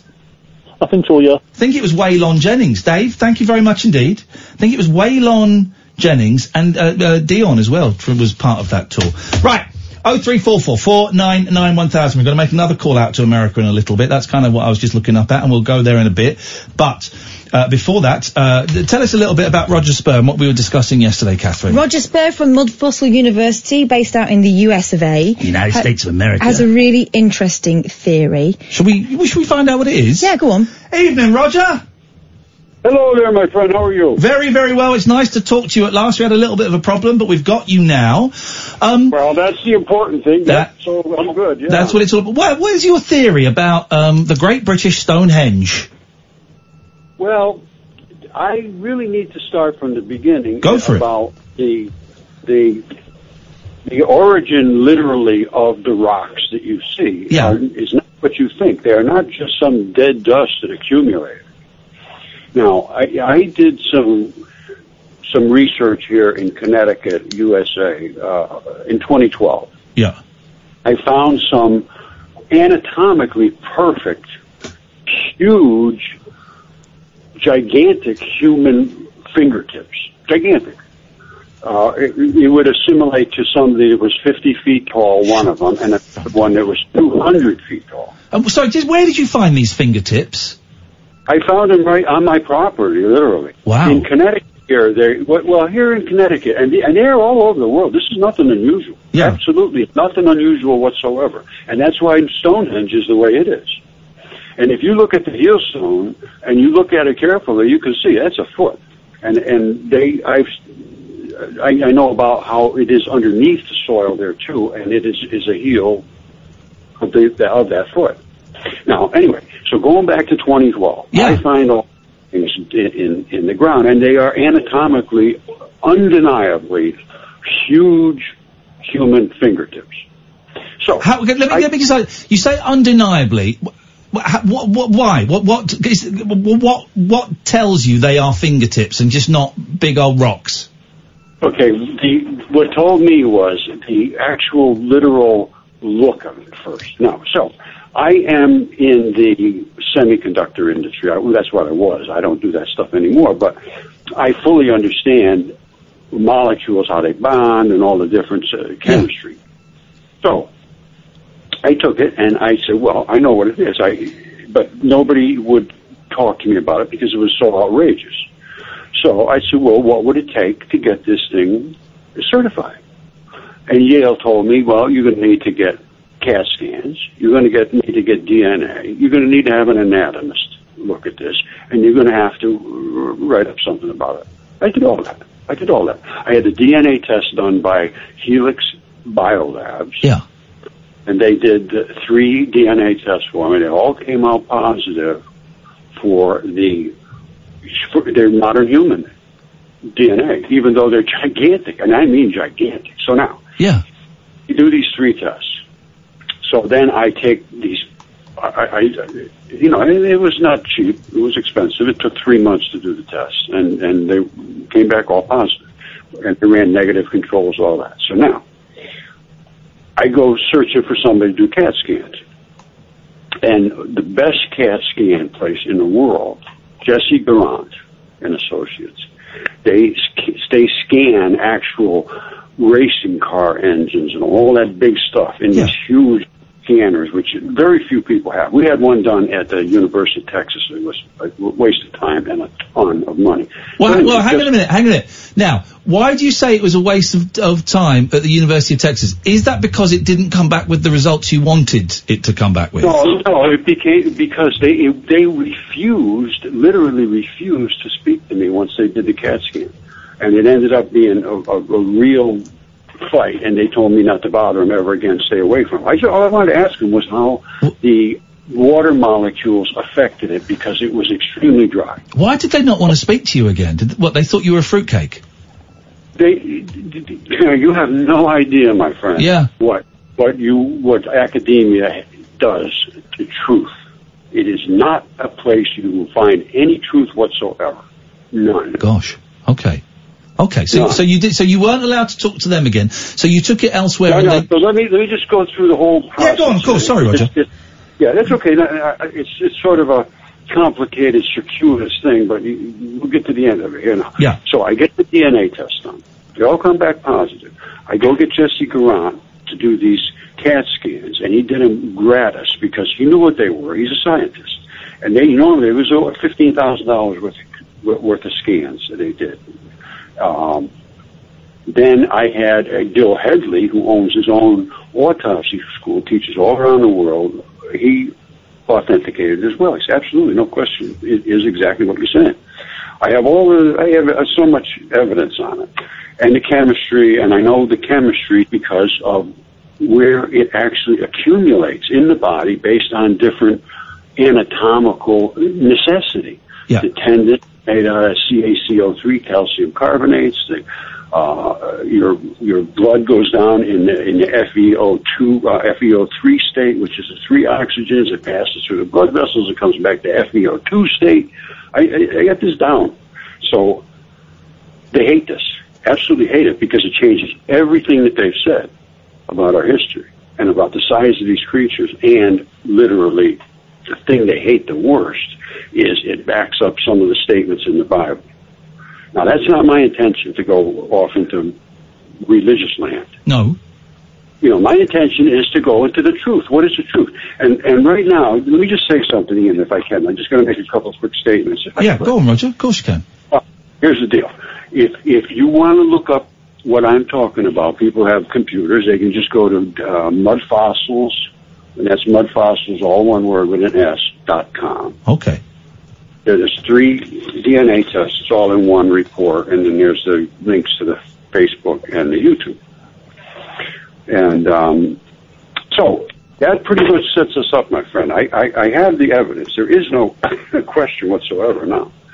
And I actually have some. I've got some things. I've gone to mudfossils.com and I'm looking at the DNA tests. That is quite. I don't know what I'm seeing. That's quite. Maybe I'm a bit dumb, Roger, when it comes to DNA. That's quite a complicated read. Yes, it is. It's exactly what it is. It's extremely complicated because they did the test in the most strict protocols, which means that they use gene clean kits, sterile conditions, all kinds of temperature regulation, and it's very, very, very sophisticated. And it came out. If you go to the end, you'll see the oh yeah. It's Homo sapien, mitochrome B, and I forget what the other one was. A couple of different places, which is what they look for. And there was 100 base pairs. But could that not just be, right, let me play devil's advocate. Could that not just be that over centuries, I don't know, people touched them, or, you know, that somehow human DNA, I don't know, you know, let's go into the world of crazy. Maybe someone did it with a stone in the old days. Because somehow human DNA has got there by other methods than them being fossilized giant bones. Yes, absolutely. DNA can be anywhere. However, here's the story here. I cleaned everything down with bleach. These were solid stones. There was no way anything got in there that after it was cleaned. Then I drill, and then I drill deeper. And then I take that sample, and I take it out of an arterial network. Right. So I'm taking it out of the artery, right out of the blood. Yeah. And then they take it. So I get that sample. Now, when they got it, if you look at the 3 samples, if you go to the slips where they show the different colors there. Yeah, I got that. Okay. You'll see 2 of them are, there's like 3 bands. Here, I should go on mine. But the one on the right hardly has any reaction. Do you see that? Yeah. Yeah. The other 2 are dense. Those 2, he told me, were extremely dense. And that means that I would have to squirt my own blood on there. I took it right out of the blood. And people don't understand this, but Mary Schweitzer, back in 2008 or something, she took some bone material from a T-Rex and put a little bit of acid on it. And it sat there for months. And then all of a sudden it turned, so it was gooey, and it was, the cells of the blood were liberated, because blood blood is a metal complex, right? If blood has ferrous oxides, that's metal. Right? Oh yeah, when you get blood in your mouth, you can taste iron, yeah. Exactly. So now, what happens with metals is what they call chelation. And chelation is a process where the metal complex, the metal is the central core, and what wraps around it is what they call ligands. They're little tiny molecules, like a rubber bag, that surround that molecule and sequester and keep it forever, literally, almost forever. I'm chuckling because Al has done a very witty tweet. Fair play to this guy. He's actually had the patience to endure and get blood from a stone. So he's right there. Now, I'm looking at Stonehenge. By the way, before that, Roger, I don't know, are you married? I just wondered, the day that you found fingertips, or you know, you came to the conclusion that Stonehenge was giant bones, I just wondered what your missus or what your family would have said when you said, right, that's it, I got it, I know what's going on. Did those close to you laugh at you? Did they get it straight away? Oh, they still don't get it. They still don't get it. People are so deluded with what they've been taught that the first thing out of their mouth is, what PhD told you to say that? You know, they want to know how I am able to make these statements. Now, my whole life, I fixed things. I worked on electronic equipment. I designed stuff. I taught electronics, and I had a couple of businesses of electronics and business machines and all that sort of stuff. So I understand the chemistry. Yeah. I understand the anatomy. There's no rocket science. It's 100% obvious. If you've seen any of the videos on mud fossils, there's a link for YouTube on your website. Yeah, I see that. Yeah, I've got hundreds of them up there. And they're all backed up with the chemistry, the DNA, the CAT scans, the material, microscopic shots. But you know, you are, listen, I'm on, because I'm open to anything these days, Roger. I'm open to absolutely anything. But you do realise how crazy it sounds, don't you? You know that because you're a sensible guy. Obviously. Yeah. I tell you what. You want to talk about crazy? Yeah, go on. Go on. Talk to me about crazy. It's fun, brother. Here. You got Google Earth? I got Google Earth, man, yeah. I think it's just online, isn't it? jump on Google Earth. Yeah, I'm going to Google Earth. Hang on, Google Earth. Yeah. Yep. And everybody out in your audience, go on Google Earth and go right on top of Morocco. Okay, hang on a minute. I don't now. Now it won't work. Oh, it's loading. It's loading. Yeah, take your time. It's no big deal. We got no rush. In Morocco, and I have a video. I'll tell them about it. There is a dragon you can see from Google Earth, and if you can't see it, brother, you're going to have to go. I'm going Morocco. How many R's in Morocco and how many C's? 1 and 2. 1 and 2. Thank you. All right, Catherine. Please, I don't know how to spell Morocco. I've only been there. It's just the north of Africa. You can't miss this thing. It's the whole entire north of Africa. I got it. And what? Sorry. So I'm zooming into Morocco. Okay, I'm here. And what am I looking for? A dragon. Okay, look for a dragon's head, and just below it will be a gigantic fish. Hang on a minute. You're going to see a big, long, like a road-looking thing that heads over towards the Mediterranean. Okay. Back out of that road-looking thing. Well, go right down into it, and you can see it's all dragon scales. I'm at Marrakesh. Hang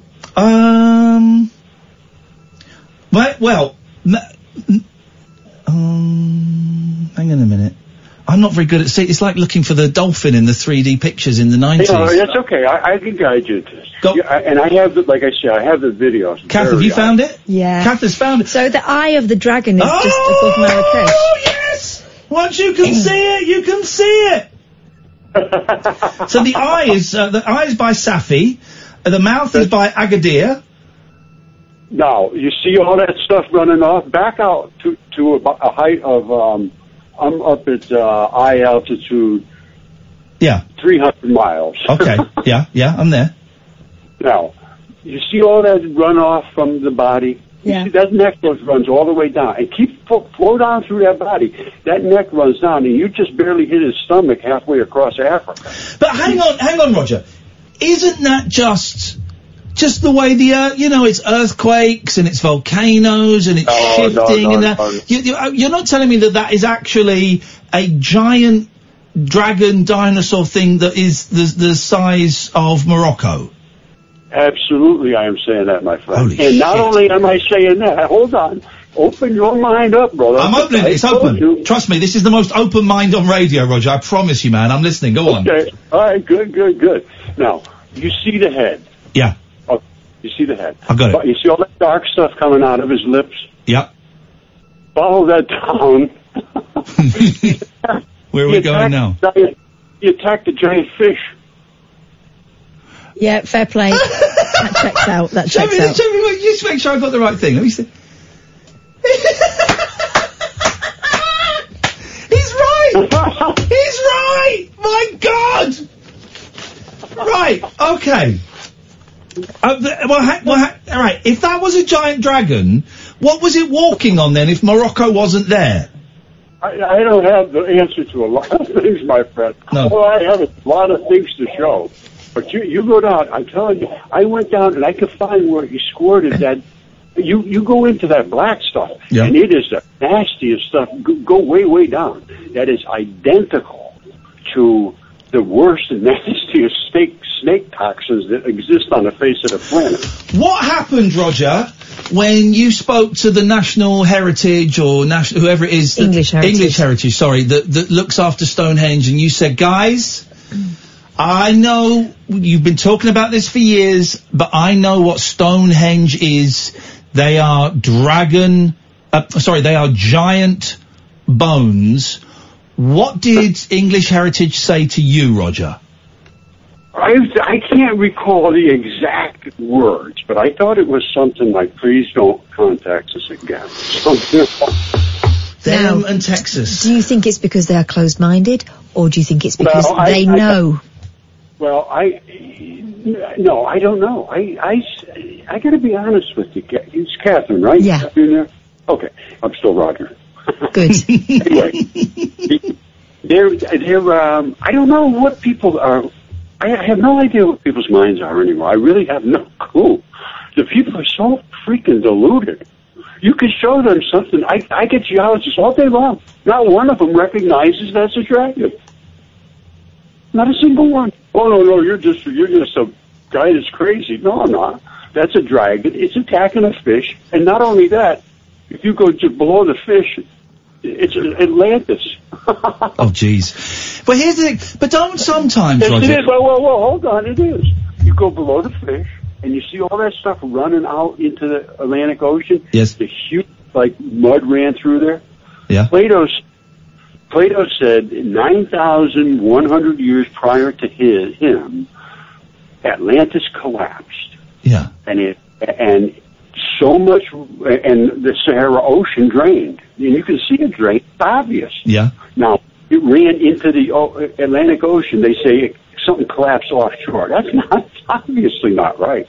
And there's all kinds of ocean whale bones and everything in the middle of the Sahara that I don't know how they explain all this stuff with the theories they have. But anyway. But Roger, don't these things just happen? You know, I'm thinking there's that face on Mars that we've all seen, but actually it's just the way the picture was taken. And if you take the picture from 10 degrees from a different angle, you just see some rocks and some bumps. And isn't that part of our sort of our psychological makeup, is that we look for faces in things? It's a survival technique.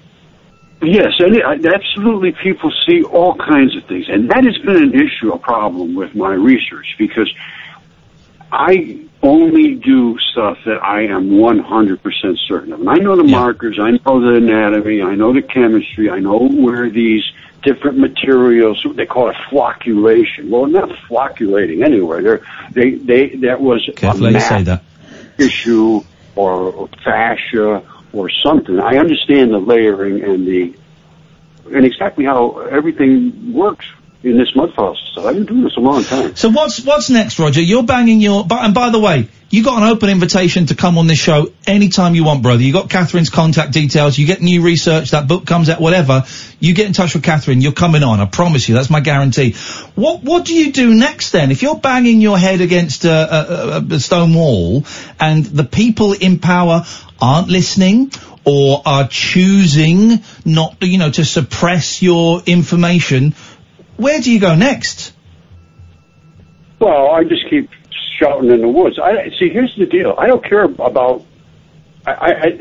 For me, this has nothing to do with money whatsoever, or anything else, or like a Nobel Prize or any of that nonsense. That's all just for me. I'm old. I just want to make it to heaven, brother. I want to find out what reality is, and we are so far from reality. So far from reality that people think, oh, I'm good, everything's good, I'm just a nice guy, I'm having a good time living, and everything's good because I believe this or I believe that. Well, they don't even know the starting point of the whole universe. Right now, I have no reason whatsoever to think that there's nothing ever that has not been alive. Because Mars and Earth itself, Earth is alive. 100%, I have proof of that. Mars was alive, is dead now, I almost am certain. But the absolute proof of Mars was alive, there's no question. That you ever see the stuff that says the Mars, what's it called? The Mars Morse code? Yes. Okay. That is what happens right underneath the skin. As the skin erodes, you end up with that pattern under the skin, which is what's called interstitial. Yeah. Interstitial. And that is those balls and all those little straps. And you can pull your skin this way and pull your skin that way and all that stuff. And the truth is, it's unbelievable, but it's true. If you look it up and say, a new organ just discovered, interstitium. They just discovered this about a year or so ago. I've been reporting on it for like 5 years. Jeez. They didn't even know it existed under your skin. Is this true, Catherine? Are you Googling it? I'm not. Okay, but we believe it to be true. I believe it. Sounds legit to me. Roger, listen, I've got to move on. I'm so late for the ads, but I've really loved talking to you, man, and I'd love to get you back on again to hear more of your ideas and more of your evidence. Yeah, sure. I got a lot of other things going on too. I do everything. I do light research. We accelerated light. Sorry? Yeah, we accelerated light, and Einstein said that's impossible. Einstein was wrong about everything. Hang on, you're not telling me that we've time traveled, are you? No. Here's the whole story of the reason we know where we are in the universe. Yeah.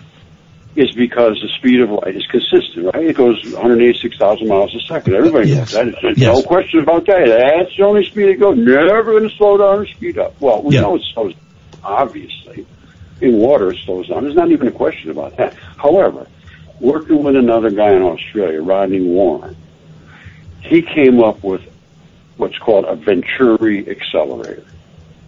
And all it is he sends laser into a extreme restriction. Yeah. And that laser, just exactly what happens in the nozzle of a hose, has to accelerate. And it does. Okay. And accelerates into Higgs bosons. Okay. And I have all that evidence to Roger, it. All on I've got to go. We will speak again. That is Roger Spurr. If you want to go and check out the DNA results, you go to mudfossils.com.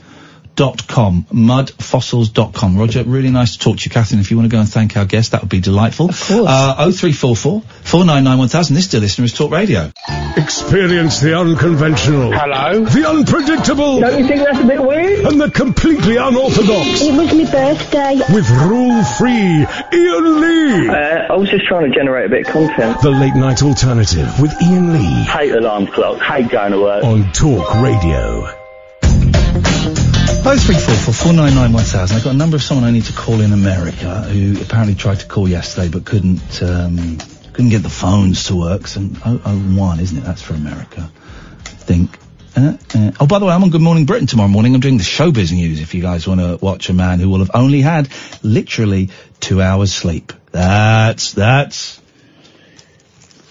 always a fun thing to do. That's always a fun thing to do. Wow, water. Hello. Hello, Sheila. It's Iain Lee. You're on Talk Radio. Hi. How you doing, Ian? I'm all right. Although I've just found out I'm out of water, and that makes me sad. How are you doing? I'm good. I just got home from work, just chilling. Take your number off Twitter now, because you're going to get all kinds of loonies. Oh, I will. Okay. Get rid of that. Well, you say what do you do for a living? Oh, I'm just kind of working a little bit doing Uber. I'm disabled, so I do Uber like 3 days a week. Hey, now whereabouts are you in the States? It just says North America on my screen. Oh, it's Southern California. It's near Palm Springs. Oh man, that is beautiful there. No, it's okay. What do you mean it's okay? Here's the thing. You probably think that London is very glamorous, right? And we think that Southern California near Palm Springs is very glamorous. But of course, when you live in these places or work in these places, there's nothing glamorous about them at all. It's just what it is. Because you see it every day, huh? You see it every day. This is, when I lived in London, people say, have you been up the London Eye? No. Have you been to Buckingham Palace? No, because I lived there, and I see all these things. How are you finding Ubering? I like it. No, I don't make a couple $100 a week. It's just, like I said, I'm disabled. My husband makes all the money. I just, make money to buy my granddaughter toys. There you go. How old's your granddaughter?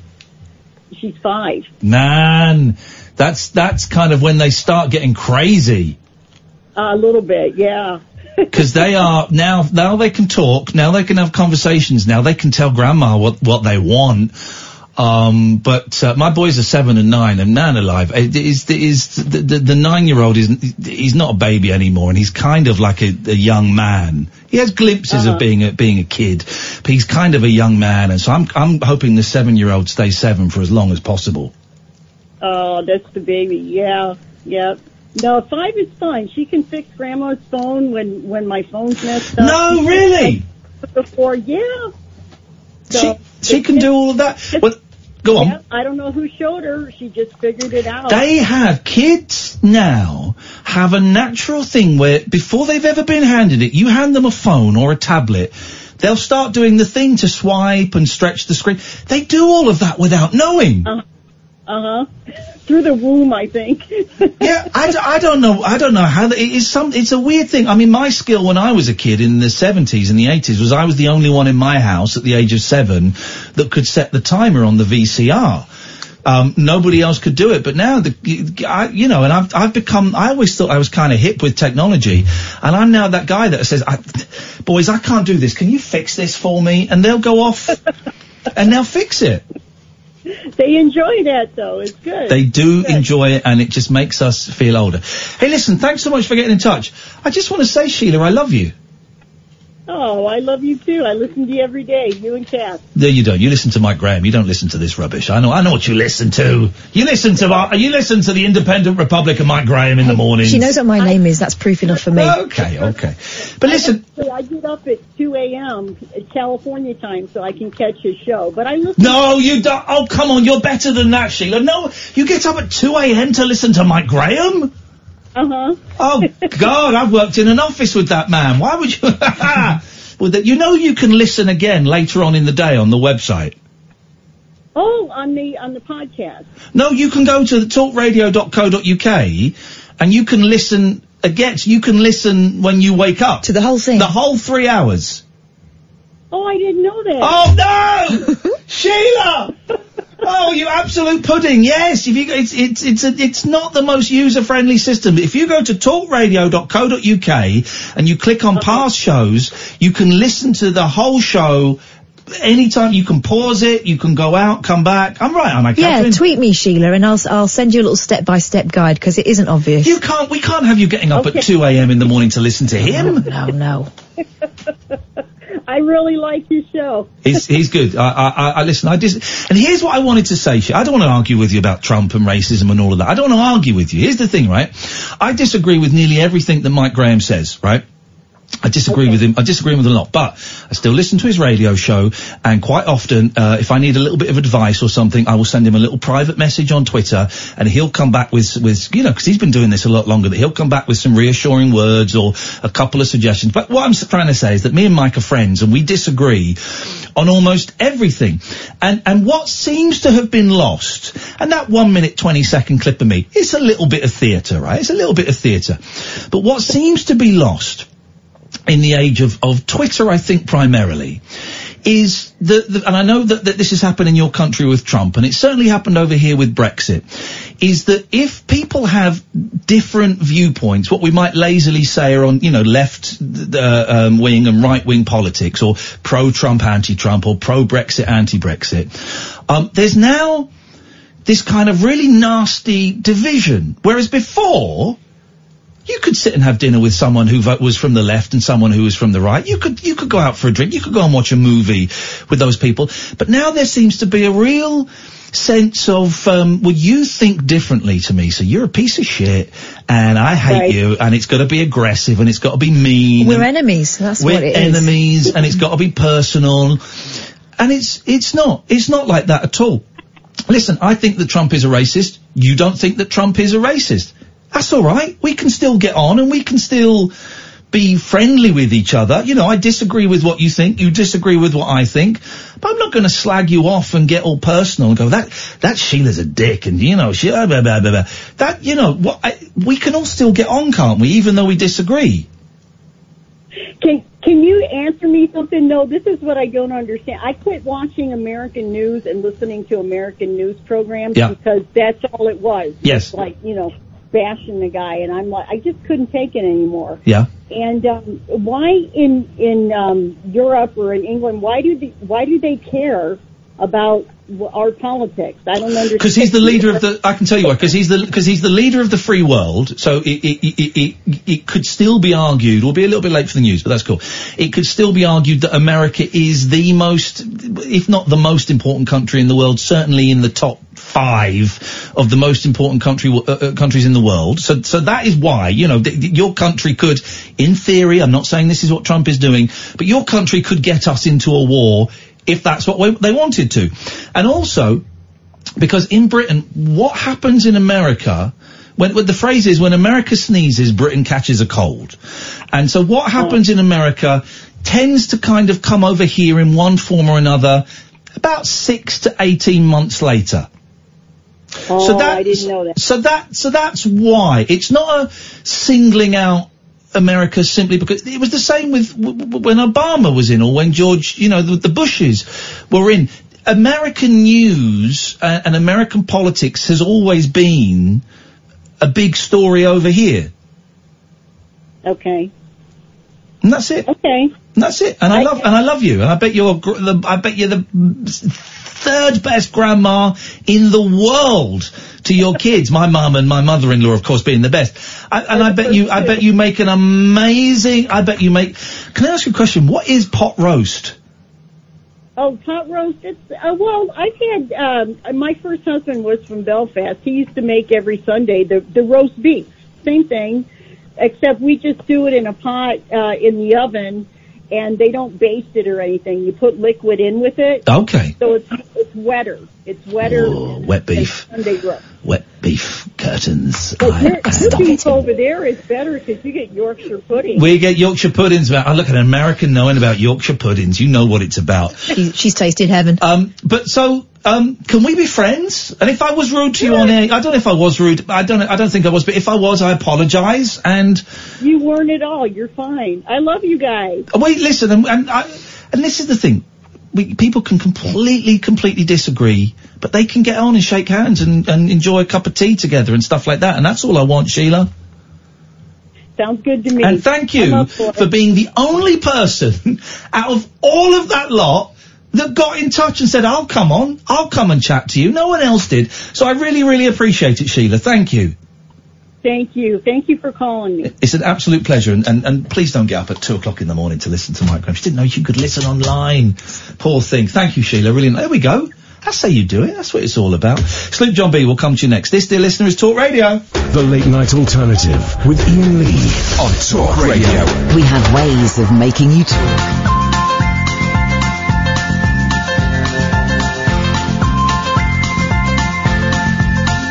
There's a voice that keeps on calling me down the road. It's where I'll always be. Every stop I make a new friend. Can't stay for long, just turn around and I'm gone again. Maybe tomorrow I'll wanna settle down. Until tomorrow I'll just keep moving on down this road that never seems to end. When new adventure lies just around the bend. So if you wanna join me for a while, just grab your hat, come travel light, that's old style. Maybe tomorrow I'll wanna settle down. Until tomorrow, the whole world is my home. So if you wanna join me for a while, just grab your hat, come travel light, that's old style. Maybe tomorrow I'll wanna settle down. Until tomorrow I'll just keep moving on.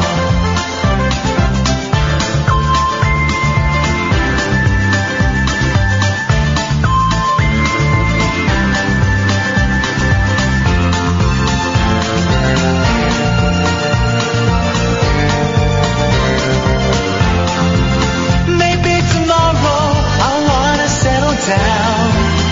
Until tomorrow I'll just keep moving on. There's a world that's waiting to unfold, a brand new tale no one has ever told.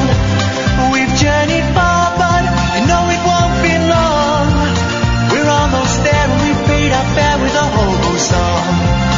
Maybe tomorrow I'll wanna settle down. Until tomorrow. Here we go, last hour of the show. So if you want, I'm hungry. I'm up at 5 o'clock to do Good Morning Britain. grab your hat, come travel light, that's all. I think I've only got 2 hits tomorrow. Let me see how many hits. Quite often they bump you anyway. Here's the joy. They bump you. And, hang on. You know I'm free to roll. They bump you. And, then you still get paid. Getting picked up at 5:10. You'll be in at about 5:15. Okay.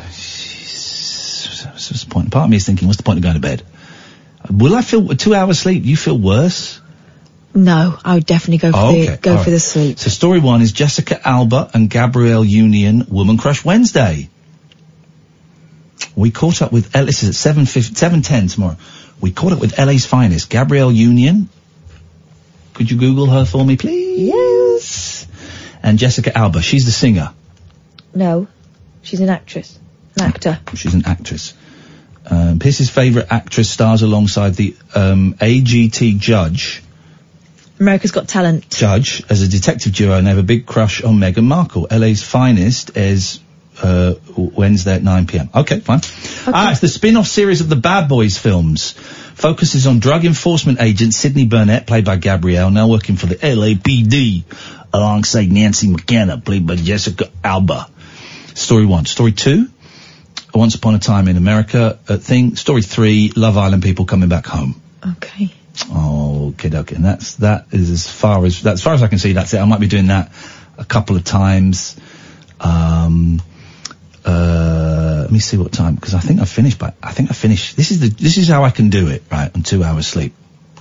I think tomorrow I finish at 8:10. Beautiful. Yeah. Here we go. So I'm on air at 6 o'clock at the start of the show. I'm on air for the presenter chat. That is the big time. That is the big time, when you have a little spontaneous chat about the news stories. That is the big time. And here's the thing tomorrow, guys. No wells, no owls, no neck braces, brace-eye, nothing. I'm wearing a suit. I'm wearing a full suit, a shirt, which I'll have to iron when I get thing. I forgot to bring my spray starch. And a tie. I'm doing it. I'm doing it.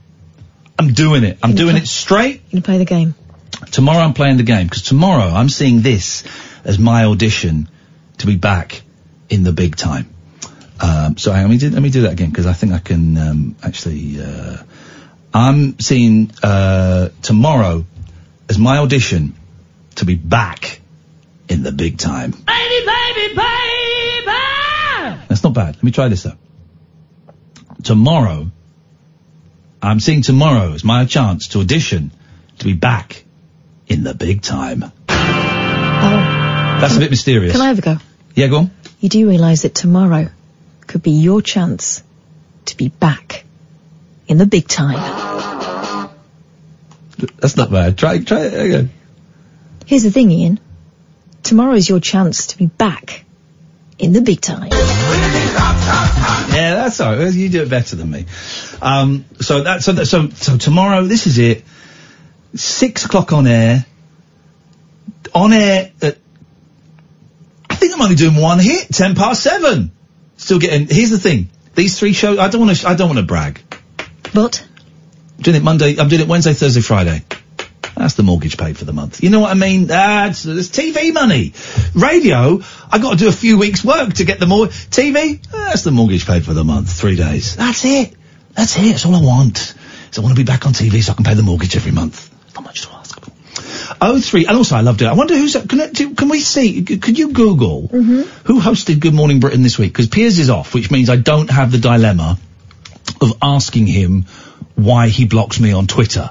Because I did think, if he's there, I've got to say something. I'm guessing Ben Shepherd and Kate Garraway, 2 of my favourite people. Ben Shepherd recommended the Ninja restaurant in New York, and Kate Garraway is funny. 2 of my favourite people, my favourite peeps, my bros, my bras. That's what we say, bras, when we mean bros. You're not saying braziers. I can't. Can you just Google it? Can you just Google it? Who is presenting GMB this week? Yes. Can someone? Can someone tell me? I'll just look on Twitter. Okay. We'll wait.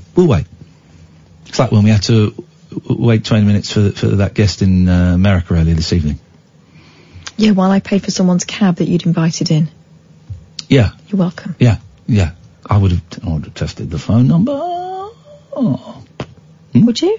Yeah, I would have. Okay, well. I would have rang it and then hung up. I would have rung up. Well, I thought I was going to... Yeah. Ben Shepherd and Kate Garraway. My peeps. Kate Garraway. My peeps, I'm coming back! Benji and Katie, I'm coming back. My peeps, I am back. In the big time, I am back. Is he doing that on Facebook? I think he's getting blown off. Look for Kate Garraway and the showbiz man I'm replacing, whose name I don't know because I never have to say it. Richard. Curtis. No. Arnold. Yes. Doing pottery. Oh, really? Yeah, it's what, like Out of Ghost? Yeah, like Out of Ghost. Try and find that. It's funny. While you're finding that, it's very, very funny, actually. I'm gonna go to Sloop John B. Good evening, Sloop. Hello to Brother Ian and hello to Sister Catherine. Sorry to keep you. I see you've been on the line for ages. I appreciate it. It's just been a little bit all over the shop this evening, but we're all good. I would have been listening anyway, so it's great. But since you're going to be staying up all night for your big GMTV in the morning... GMB, mate, we don't call it GMTV anymore, it's GMB, sorry, what's wrong with you losers? GMB, sorry. Hang on, Kath found the clip of Kate Garraway and Richard Arnold making a big knob out of and then they make a right old mess of it. Get a retweet on that. It's a good clip, that, isn't it? The clip's somewhere on Twitter. I'll see if I can find it. So if someone can find that clip on Twitter and retweet it to me, I'd retweet. Go on, Sloop, go on, let's do this, buddy. Right. Now listen, I'm really late to the party with this, but a podcast has turned me on to a film which I watched, which you love. Oh, yeah. Jim and Andy. I didn't like the film. I didn't like the film. Well, no, I know you're a Kaufman fan, right? Yeah, very much so. Right. Well, I was listening to a podcast with Jerry Lawler, and I know you're not into wrestling. Oh, no, I know, Jerry the Hardman Lawler, of course, the hitman. Jerry the King, man. The King, that's it, the King. He's the King, yes. Right? But what was really interesting was he spoke quite openly about, Kaufman. I didn't know they were friends. Yeah, of course they were. In real life, that was just a massive goof. Oh, come on, Sloop, you know how wrestling works, you know how showbiz works, come on! The Letterman thing, I had no idea. The Letterman thing is, that, for those who don't know, the wrestler and comedian and part of the Kaufman's thing was kind of winding people up. He ends up having a huge wrestling match and breaks his neck and is wearing a neck brace. There's a great clip of the two of them. Which wasn't real. Well done. There's a great clip of the two of them on David Letterman, and if you watch it, you would think it was real. Lawler just gets up and just slaps Kaufman, and he falls out of his chair, and Kaufman storms off, then comes back and throws coffee on him and swears. And Letterman didn't know it was going to happen, and so Letterman is genuinely, well, I think you can say some of those words on TV, but what you can do is throw coffee on again, and it is so well played out by the three of them. Well, the thing was, did you know that Kaufman had given Lawler a signal that he was going to throw the coffee and stuff? I mean, the thing is, what I was going to say to anyone that really enjoyed that Jim and Andy thing, on YouTube, there is actually, it's taken from a podcast, but like Lawler goes into detail about both Carey and Kaufman. Yeah. But the thing that really blew my mind after watching that film, Jim and Andy, did you know that Lawler was sacked from the film and was asked to come back? Because he didn't get on with Jim Carrey. Yeah. Yeah, and he said that Milos, the director, called him up. He'd been away for weeks and went, Jerry, I'm sorry, please come home. He was, because he said, why is Jim Carrey being in character all the time? Kaufman wouldn't do that. He would go in a room and he'd start laughing and go, can you believe what happened? And he'd come out of character, and he said that Carrey was just being a dick, which is what I thought of him after watching that film. I think, because Carey knew they were friends, but what Carey did, which changed my mind about the sort of end of the film, was recently, Lawler received a box at his home address, and when he opened it, there was a letter from Jim Carrey, and it was basically vintage vinyl albums recorded by wrestlers through the 1950s and 60s. Okay. And he wrote him this beautiful letter and basically said, in other words, I'm sorry for everything that happened. It was an absolute honor to have worked with you and whatnot. And I thought it's sad that wasn't captured in that film. I know it was a documentary, but it kind of, when you hear something after the fact and you kind of go, okay, I see that in a different way, Yeah, I do. By the way, I've been cleaning out, I've been alphabetizing my CDs, and I found a big stash of bootleg DVDs, including, I don't know, between 4 and 8 Andy Kaufman DVDs full of pretty much everything he ever did. Oh, my God. I've got something juicy for you here, though. Oh, yeah. On that same piece, Kaufman recorded a load more promos at Lawler's house. Yeah, I know. I've seen the film. I'm from Hollywood. There's a DVD called I'm from Hollywood, and it's all. Have you seen them? Yes, mate. The things where he's going, I'm gonna come to Memphis. I'm Memphis, Tennessee. I'm gonna come down to Memphis and kick your ass. This is toilet roll and stuff like that. Yeah. I actually emailed Lawler on his website and I asked him, because he said there's stuff that's never seen the light of day. Oh. And just randomly, I just thought, I'm gonna hit him on his website and say, look, is that ever going to see the light of day or whatnot? Because apparently people were calling up and they were saying that they were going to burn the television station down. Yeah. And it was just brilliant. Like, Kaufman got wrestling. It was just fantastic. I'm going to end you here. We didn't do the quarter past break, did we? No. I'm going to end you here. Your mission is to get Jerry Lawler. Is Jerry Lawler still, he died? Is he still alive? He died? No, he's still alive. Can I just say one thing? He has got the wickedest. He's an artist now. On his website, he's got a cool T-shirt of Kaufman. People need to get this. Be quiet. Okay. Because I am now handing you a very important job. Do this. Get American wrestler Jerry Lawler on my radio show. I'll do it. That's what I like. That is the attitude I like. He won't get the number wrong. This is Talk Radio. Take a trip into the alternate reality of late night radio. I think I'm in something like the Matrix, and so are you. The Late Night Alternative. Hello. With Iain Lee. Is there anybody out there? On Talk Radio. Hello. Just squeeze the spot on my arm. Beautiful. Catherine wouldn't do it. I did. You can email me and Catherine now, Iain@iainlee.com, IAIN@iainlee.com. They go to both our phones, so please don't think for a second you're communicating directly with me. Me. Or Catherine. They're coming we both get them, they come to our phone, so, Iain@iainlee.com, mainly if you've got work for us. But Phil has emailed, Iain, I'm messaging as I listen via the podcast, as I'm usually in bed by the time you're on. But you were talking recently about documentaries you remember, and it sparked a memory of a documentary I saw years back, and I needed to write this before I forgot it again. Oh. I'm always doing that. I'm always having great ideas and things that I want to remember or watch or buy, and then I forget. Got to write down then. Now, I think it was... So if anyone... He doesn't say what this thing is called, so if anyone knows what this is called, this is why I'm doing this, okay? Get in touch, 0344 499 1000. Now, I think it was very early 2000s, and it was about a family of three, a couple with a daughter. The father of the three was the main focus, I remember. He had bought land on a tropical island somewhere, and he planned to turn it into a holiday resort. Does this ring any bells with you? No. I don't know this one. We then go with this guy as he ventures to get this off the ground. His ventures to get this off the ground either fall apart, fail, or hit a brick wall, and he slowly breaks completely down over the course of it. The staff he hires are terrible. He loses pretty much all his money, and at one point we even find out his wife is sleeping with one of the builders. It wasn't an easy watch, but certainly fascinating in just how raw it was. This sounds right up my Strasser. That's not... I don't remember the builder part in this, but it's making me think of the Queen of Versailles, but that was 2012. You know Bilderberg? Yeah. Are they the same people behind Build-A-Bear? No. Okay. Certain? I'm pretty certain. Bit of a coincidence, don't you think? It wasn't an easy watch, but certainly fascinating in just how raw it was. I can't remember what it was called and can't find anything online similar. But without spoiling it, the ending is heartbreaking. Can we put it to the listeners? Or by any chance did you see this? P.S. I'll tell you the ending if you want me to. Right, so I'm guessing the dad dies at the end. That's what I imagine from that. Does anyone know what that is? Because big fans of Paddington Green. I never got the rest of the series off of the scooter lady who I was Facebooking her. We became Facebook friends, and I was going to go round to her shop and get it. She sent me a flash drive with it on, but it didn't work. Yeah. And then I was going to go round to her shop and get it. What's her name? Claudia.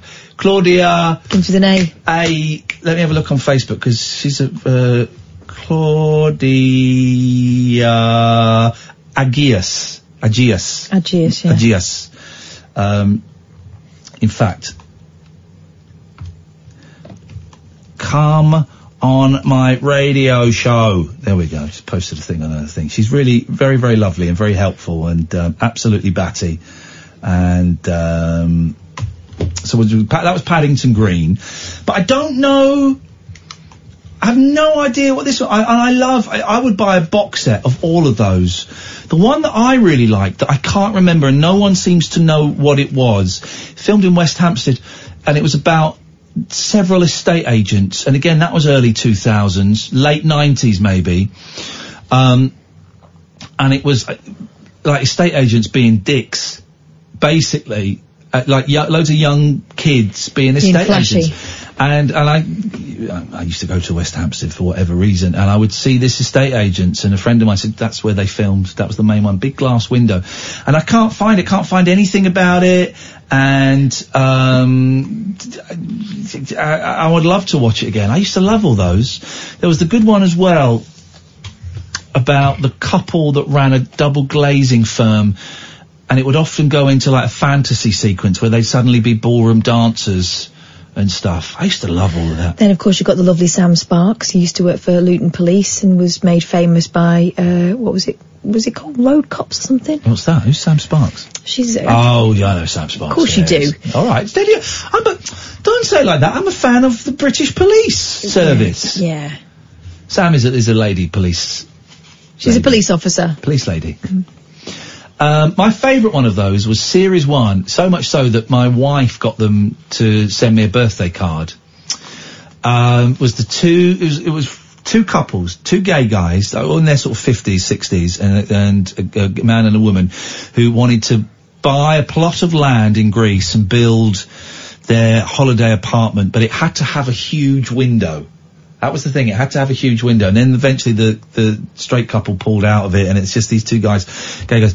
I used to love that. The first series of that was absolutely brilliant. The second series I bailed out of because it was obviously all set up, and like they had a lodger, and there were just like lots of shots of the main guy looking at I think they're called Brian and Roger, I think, looking at the lodger, and it was just so set up, and I was out. But the first series of that was absolutely joyous. Then, of course, you've got Cruise. Made Jane McDonald's career. Yeah. What was the one that made... and then Airport, Jeremy Spake. Jeremy Spake, who married a Brazilian model.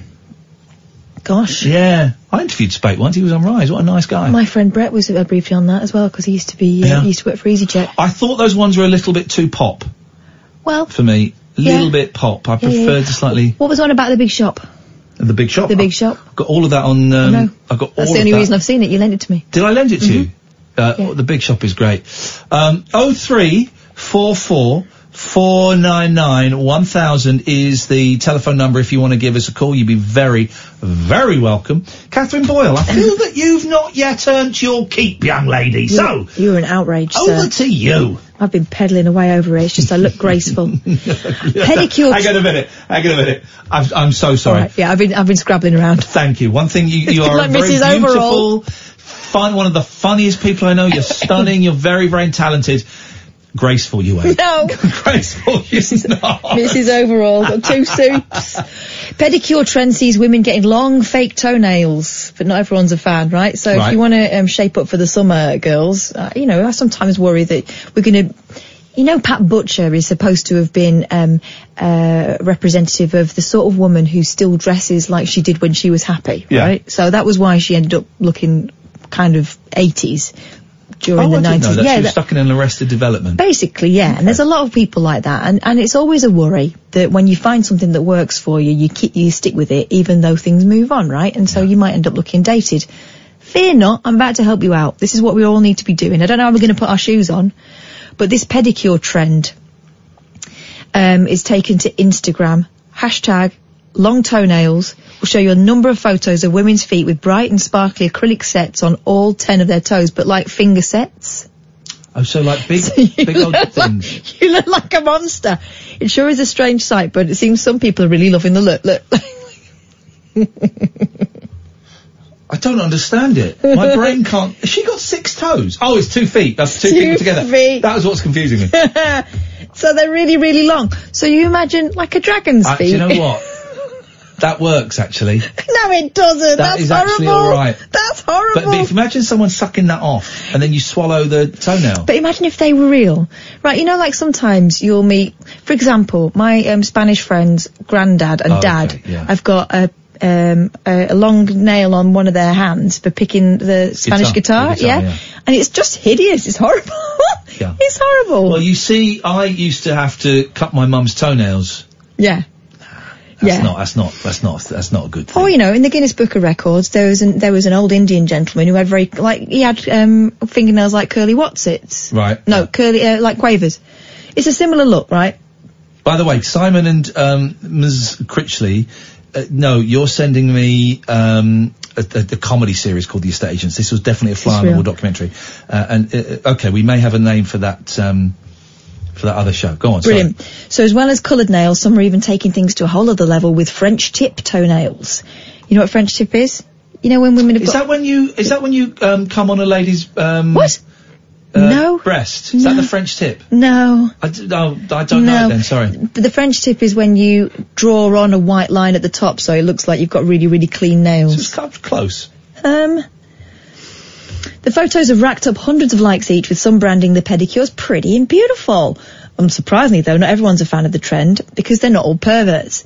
Others commenting, ooh, on the foot snap, saying it looks gross. Another person wrote on Facebook, this is unsettling. This wouldn't even fit in my sneakers. Someone else replied, this is just wrong. A third added, I'm going to throw up. Definitely no. There you go. There's your French tips.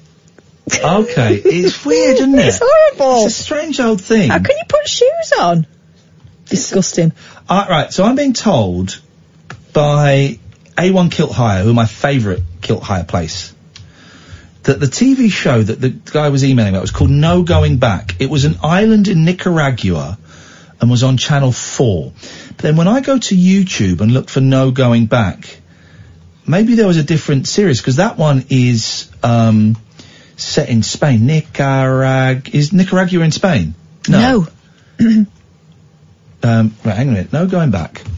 Nicaragua. Hang on a second. No, because this could be tomorrow in the green room when I'm supposed to be watching, bloody rubbish.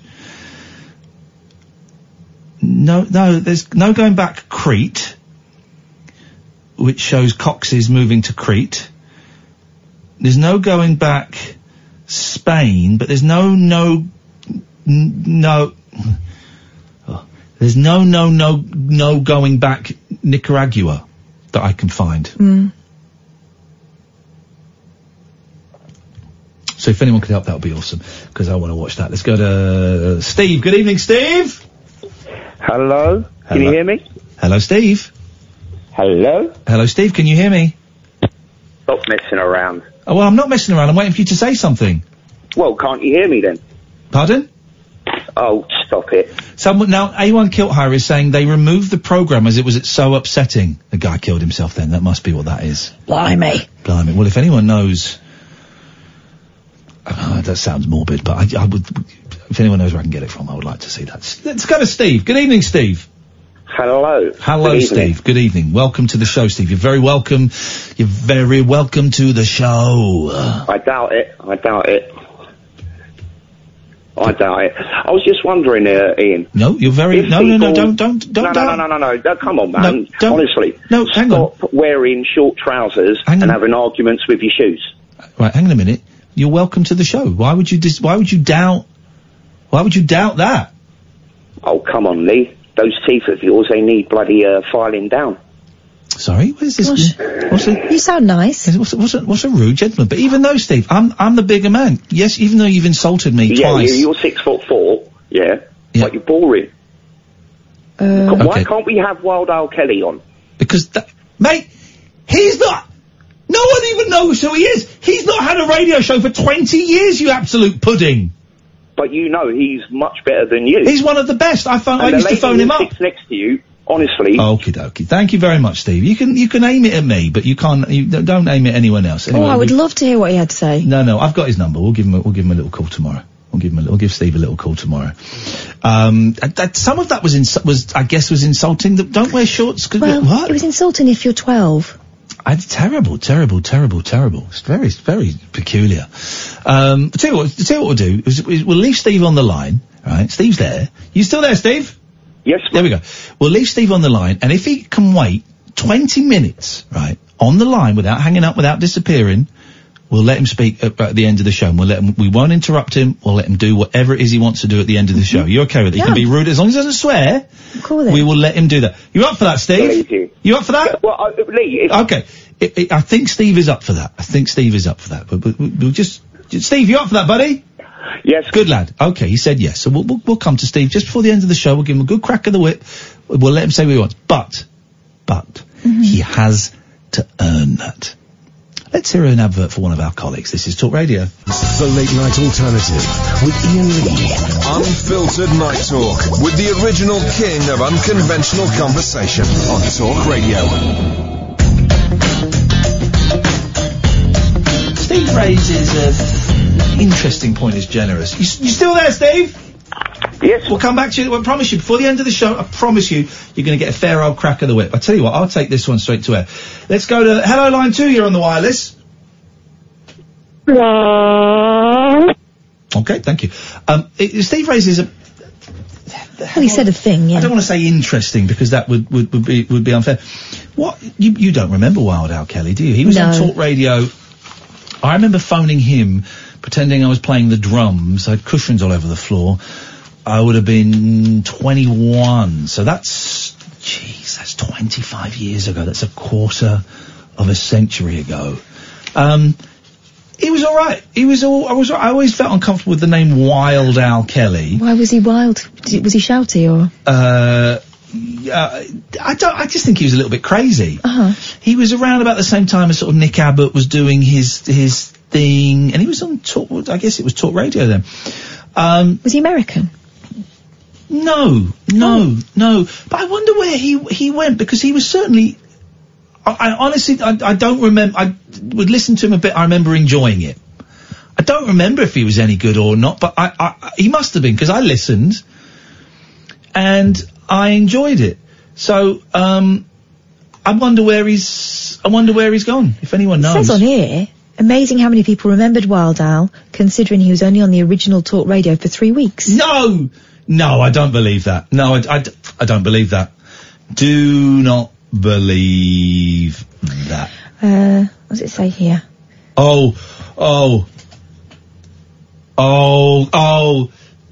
Kath. Yeah. You know, some people, like, they really know what they're going to go and do, like, all their lives.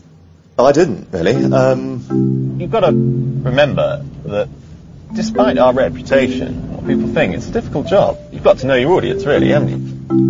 Pretty wide and varied bunch, actually. I mean, to be fair, there's even a chap in the Clapham office who went to state school. They're a lovely bunch to manage. It's a good team. It's a sizable team. They're disciplined, they're motivated, but of course, I have to egg them on a fair amount, you know, because No, that's not it. That's a fake. Yeah, I was thinking that sounded constructed. It's not. No, I got excited, and thank you. I keep calling you Ms. Critchley. I know it's not the name. No, it was definitely. It wasn't under offer. It was definitely a documentary, a fly on the wall. It was a fly on the wall documentary, wasn't it, Steve? There we go. It was. You got to be quick, buddy. It was a fly on the wall documentary. It was not a sitcom. It was not a sitcom. Caesar the Geezer, Nigel has been on this show. We've had him on as a guest. Yeah. We've had him on as a guest. We look back at our history, and we acknowledge it, and you know, we've had a lot of those people on. 0344 499 1000 is the telephone number. You got anything, Catherine Boyle? Yeah, Go on, of course then. I have. Oh, by the way, In Excess have toured with 4 different singers since Michael Hutchence. One of them was Terence Trent D'Arby. Now that I'd see. Yeah, I thought he was great. That I would see, because they did a TV show where they auditioned for a new Mick Hucknall, and that was lousy but fun to watch. Then with Terence Trent D'Arby, and then I was talking when I had my masseur Aidan come round. He's a big fan of Rod Stewart and the Faces, right? And he's pounding away on my backside, and quite often I have to go to my happy place. And I said, didn't the Faces, Ronnie Wood, Kenny Jones, Ian McLagan, Rod Stewart, I said, didn't the Faces tour once with Mick Hucknall? And he went, no, I don't think so. I said, I am sure I remember the Faces touring with Mick Hucknall. He went, nah, I don't think they did. Anyway, I found some footage of Mick Hucknall touring with the Faces. It happened, and do you know what? It enough good, right? I don't like Mick Hucknall, but listen, can I just play you a little bit of the Faces with Mick Hucknall? This is from 2010, I think.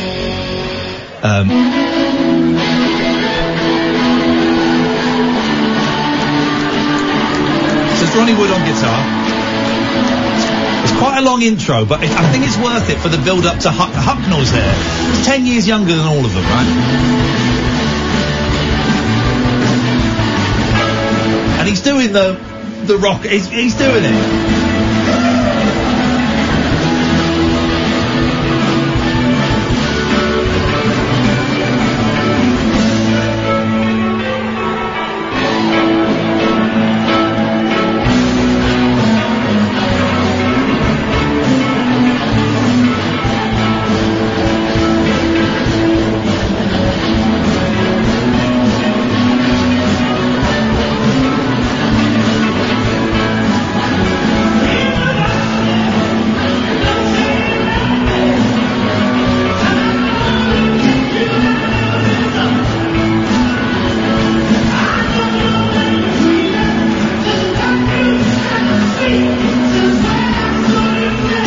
Recording, but he's good, isn't he? I'd sit through that. Yeah. I'd sit through that. I thought it was brilliant. I was expecting it. I remember joking about it at the time. But because he's like 10, maybe even 15 years younger than the rest of them, he's like prowling around the stage like he owns it. Listen, he was very popular in his time. Yeah.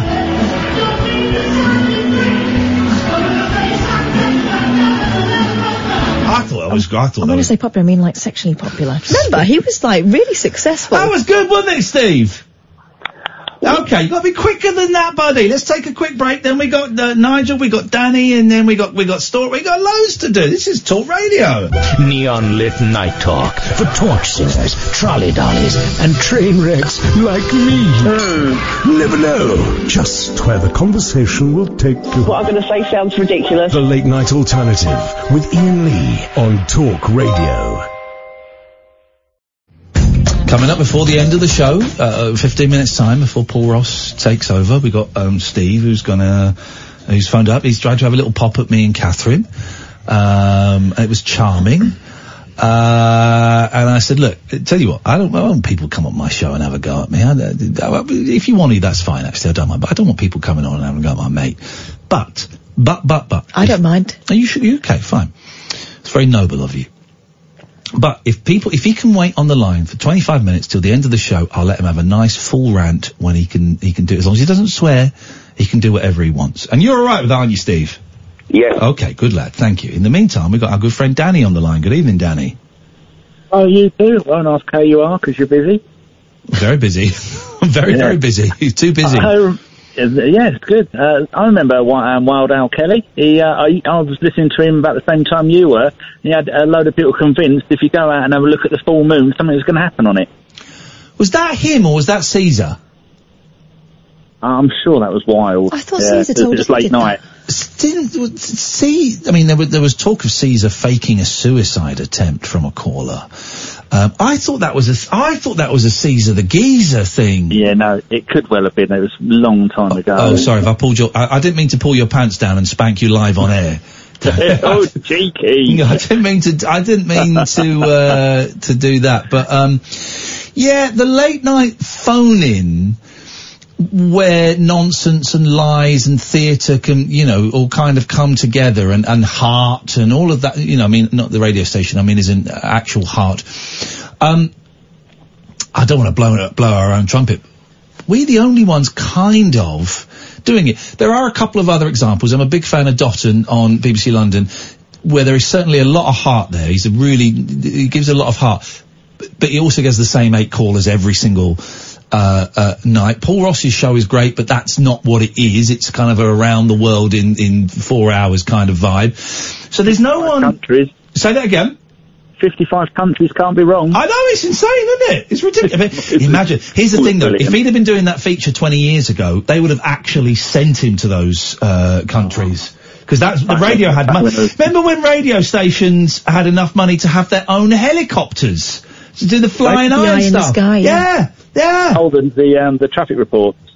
Yeah, and Yeah, I used to work at a radio station where we had Captain Johnny in Thunderbird 1. Shut up, Seriously. Captain Johnny. Seriously. Dear God. Serving Greater Peterborough. Serving Greater Peterborough. I shall go now so you can speak to Nigel. Danny, thank you very much indeed. That is appreciated. It's unfortunately it's Nigel in Temple Fortune. Good evening, Nigel. That's a nice intro. Good evening. People were expecting it to be Nigel from Maidstone. That's all I meant. I know that's Danny. It's interesting talking about the history of talk radio. I'll be the judge of that. I remember when it was in Oxford Street all those years ago. I believe so. And yeah. there was another presenter who I can't remember his name. He was from Brighton. He did the weekend show. He was really, really good. Very effervescent, bubbly kind. Do you remember the guy I'm talking about? I'd need a little bit more information. Nighttime guy. No, daytime is really, really. I never really listened to the daytime. It's always been nighttime for me. That's where the vibe is. It is interesting. Of course, LBC, which is London's Boring Conversation. Well done. Has gone really down the pan. They've gone bust. They closed. I heard they closed down. Oh, it's just a doorway now with a notice to own on the door. Exactly. That place is gone here's the thing. It's all cyclical. I hope I end my days here on Talk Radio. That would be the dream. Is me and Kath, we're here for another 20 years and then they get rid of us. But I'm a firm. All the places I've been sacked from, I'll probably end up back at some point. This business, everyone just shifts to the side a little bit. I think the thing I like about Talk Radio is very independent in its thoughts and views, and I think that the programs are very progressive. I don't know about that. I think it's my problem with Talk Radio is that it's quite right wing to the point where we'll do that thing tomorrow, Kath. To the point where if you hint at something vaguely left wing, I can kind of judge a radio station partly by its output and then partly looking at the Facebook page. And I know you shouldn't; it's not really fair. But the Talk Radio Facebook page is a cesspit, Nigel. It's a cesspit of free Tommy supporters, and it's absolutely an awful place to go. So yeah, Talk Radio is great. I love it. I would like a little bit more balance, but I love it, and we're allowed to do whatever we want on this show. So we got the time of our lives. That's why it's a fun show. You see, it's interesting, isn't it? Fun times, Nigel. Thank you very much. Do you agree it's fun, Steve? No. Okay, thank you very much indeed. I like Steve. I like having a little troll in a cage in the corner. He's going to get his. He's so happy though, isn't he? He is. He's going to get his chance to shine a bit. Go on. We were coming to a story, and then I interrupted you to talk about Mick Hucknall singing with the Faces. I don't know why. Thousands pay for alien abduction insurance policies that offer an £8 million payout. Oh, I've heard of this. Yeah, sensible. The St. Lawrence Agency in Altamonte Springs, Florida, has seen interest surge after a Facebook page urging people to storm Area 51 went viral. More than 6,000 people have taken out these policies, each worth the equivalent of £8 million in compensation. The bizarre deal, provided by St. Lawrence Agency in Altamonte, promises clients cover for supernatural sites such as Area 51. It offers coverage for a one-off fee of $24.95, which is just £20 in our money. Yep. And then they'll mail you a paper copy of the certificate in a frame. Digital copies cost $19.95, that's £16. But there is one small catch in the small print. They will only pay $1 per year over a 10 to 20 million year period. Yeah. Oh. I bought for my friend Andy, who ruined the end of season 4 or 5 of Lost. I can't remember now. It was important at the time. 0344 499 1000, by the way. I bought him, can you stop whistling, Paul Ross? For Christ, we can hear you through there, you absolute prune. He's saying that he naively thinks this £25 million studio is soundproofed. We can hear him breathing. You can hear every squeak out there, and he's just sat there. Seriously, whistling. Whistle back, Paul. There you go. It's terrible. It's such a terrible studio. I bought him. What you did is you invested like $40 right, in this company, and then what they would do is they would take your 40, it was 50 or 100 or something. They would take your money, say $50. They'd take your $50 and they would invest it. Right, so all these people were sending in their $50 and they would invest it, right, and you get a certificate, right, saying my money's been invested in a time travel project. Oh, yeah, this is great. But surely you should know that. No, how? It's not happened yet. Can someone not come? Let me explain. Right, you invest the $50, right, and their argument on their website was, If someone can find the website in the last 5 minutes of the show, do tweet it to me, because it's if not, I'll try and find it tomorrow, right? So their point was, we take all these dollars and we invest it, right? And at some point in the future, all this money will be worth trillions of dollars. Right. Okay. So then when we've got the trillions of dollars, we'll invest in time travel research, right? And also at that point, it'll be so far in the future, they'll be able to make perfect clones of people. Right. So what they do, right, is they invent time travel, they come back to at some point in your life, they say, come with us, we're going to take you to the future. You get in their time machine and they replace you with an identical clone, right? And then you travel to the future and you live a happy life and you probably live forever. Let me have a look. Time travel insurance bonds. Let's see if I can find it. Of course I'm not going to find it. If any time travel investment bonds, it's not going to find it. If anyone can find it for me in the dying moments of not just this show but my career, then please do. And I bought that for Andy, and I don't know. Here's the thing: you're not allowed. The clone is not allowed to say that they've been that they're the replacement. Of course not. That's the whole point. So Andy may have gone. Yeah. You just don't. And if you ever ask him, he'll say, "Of course I haven't gone." Yeah. You just don't know, do you, Steve? No. Coming to you soon. It's like having a little gimp. It's like having a little gimp in a cage. And I love it. Oh, we'll do that story tomorrow. You know, the story about I use the phrase here. I don't quite know what it means. I haven't read the full story. The special needs kid that was bullied at school, and he got the teacher got him to write. I'll just read the headline. We'll do it tomorrow because it's an incredible story. Teacher made bullied special needs pupil 11 write a list of reasons why his classmates disliked him, then turned it into a cartoon for the wall as part of the school's restorative justice policy. A bullied schoolboy with special needs I'll read it now, was forced to write down why he thought his classmates didn't like him, only to have it pinned on the wall for a year. K.M. Powell, 11, told his parents, Damien and Lindy, he was being picked on, so they told his teachers they were worried. But the couple were horrified when he came home with a cartoon drawing of himself with the caption, "How can I get other children to like me?" Around the picture were speech bubbles with suggestions he claims his fellow pupils had given him in a group discussion, including "Stop annoying us," "Stop shouting," and "He needs to not shout at you." This came just 4 months after Kane suffered the loss of his grandmother after a stretch in intensive care. Commenting on how upset he was, one of the suggestions said, "Be happy, not sad." Flippin' heck. Kane has traits of autism as a result of a condition called oppositional defiant disorder. The person who carried it out is a behaviour mentor, so should be very well trained on encouraging positive behaviour and not negatives. And the dad looks like, I've got to say this, who was the guy that got buried on EastEnders in the woods and escaped, and he had the red-headed one, was it? Yeah. Anyway, he looks exactly like him. Blimey. Who I met on Good Morning Britain once. It looks exactly like him. That's insane. Look at him. He does. He really, really does. Sorry, I'm not making light of the story at all. I wouldn't want to. Oh, Steve. Steve dropped Cheeky an little monkey. Steve. Got your number, mate. I'm going to be passing that one on. Good evening, Paul Ross. Good evening, Steve. Do feel free to call me after 0344 499 1000. You wanted to call you? Dropped an F-bomb. Did he? Oh, yeah. Make sure you call me, Steve. I'll tell you what I'll do. Tell you what he is. He's a right old grumplepuss. I'll tell you what I'm going to do, Paul. And I'll tell you, this is for you and for your producer, John. I'll leave him on the line for you. You can go to him whenever you want, all right? That would be my If we need a quick expletive, he's happy to help.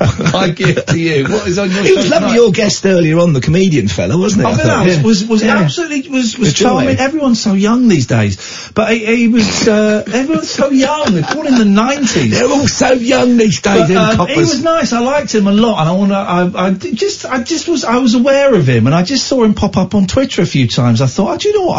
I like the sound of this guy. I'm going to get him in. So and you were both so right about doing those office read-throughs for shows you know are never going to happen. Oh, you must have done a ton of those. Oh, I tell it, It's soulish. Unless the format's there already. Yeah. I know, we'll blue sky it, we'll workshop it. There was so many of those. I must have done half a dozen of those, 2001 to about 2005, and half of them never got made, and half of them I turned on a year later, and Jimmy Carr was doing it. I did one once I went to some weird rehearsal room over Q Way, and they paid good money for Alan Titchmarsh was there as a team captain. Okay. And that guy Marcus Brigstock was the other team captain. Yeah. And it was a jokey gardening panel show for TV. And I'm thinking, this is never going to work. I mean, I've done some turkeys in my time, but that one had a lot of feathers. I did one. This wasn't in an office. This was in like a small rehearsal room. I can't think where it was. It was me, and is it Amanda Bell? Helped Hewitt buy some naughty stuff. Ding Dong Bell. Ding Dong Bell. It was me and her hosting it, and it was called, it was so awful, but it was £500, and I needed it, to chav or chav not. Oh, wow. And so it was one team of like... See, once they get the title, I think they've got the format. backwards. Simon London was a good producer, he was a great guy. And it was one team was, Jodie Marsh, and the lad it's Knobs and Yobs, basically. Yeah, the lad from E17, the poor lad. Brian Harvey. Yeah. And then Tim Posh, and it was all. Oh, it was horrible. I may have bored you with my big one that I did before, which I would love to get a copy of. Yeah. It was for West Country Television, which is now defunct, and they found they had lots of wildlife footage. Have I told you this before? No. And so basically, they got me down there, and they dressed me in a kind of smart casual safari suit. Being the early 90s, I had a very short khaki short-wearing dolly dealer with a pith helmet on. Oh, yeah. And we had two teams. Each one had a professional naturalist on, and two members of the public. And we ran wildlife footage, and they had to make and I had questions about it, whatever. And as you scored, you moved up the tree of life. Yeah. Okay? But they'd obviously come up with a title, but you didn't evolve and win as a human being. The show was called From Amoebas to Zebras. So you started as an amoeba, a single-cell protozoic form of life, but you ended as a stripy horse. And the trophy they gave you, mocked up, was a little zebra on a plinth. Right, we're out of time. Thank you. TimeTravelFund.com. Where's That's Steve? tomorrow's show. Steve is there. He's yours. Don't you worry. Thank you very much for your help. Thank you, Catherine. We are back tonight at 10. I'll see you on GMB tomorrow. Ta-ta. We are Talk Radio.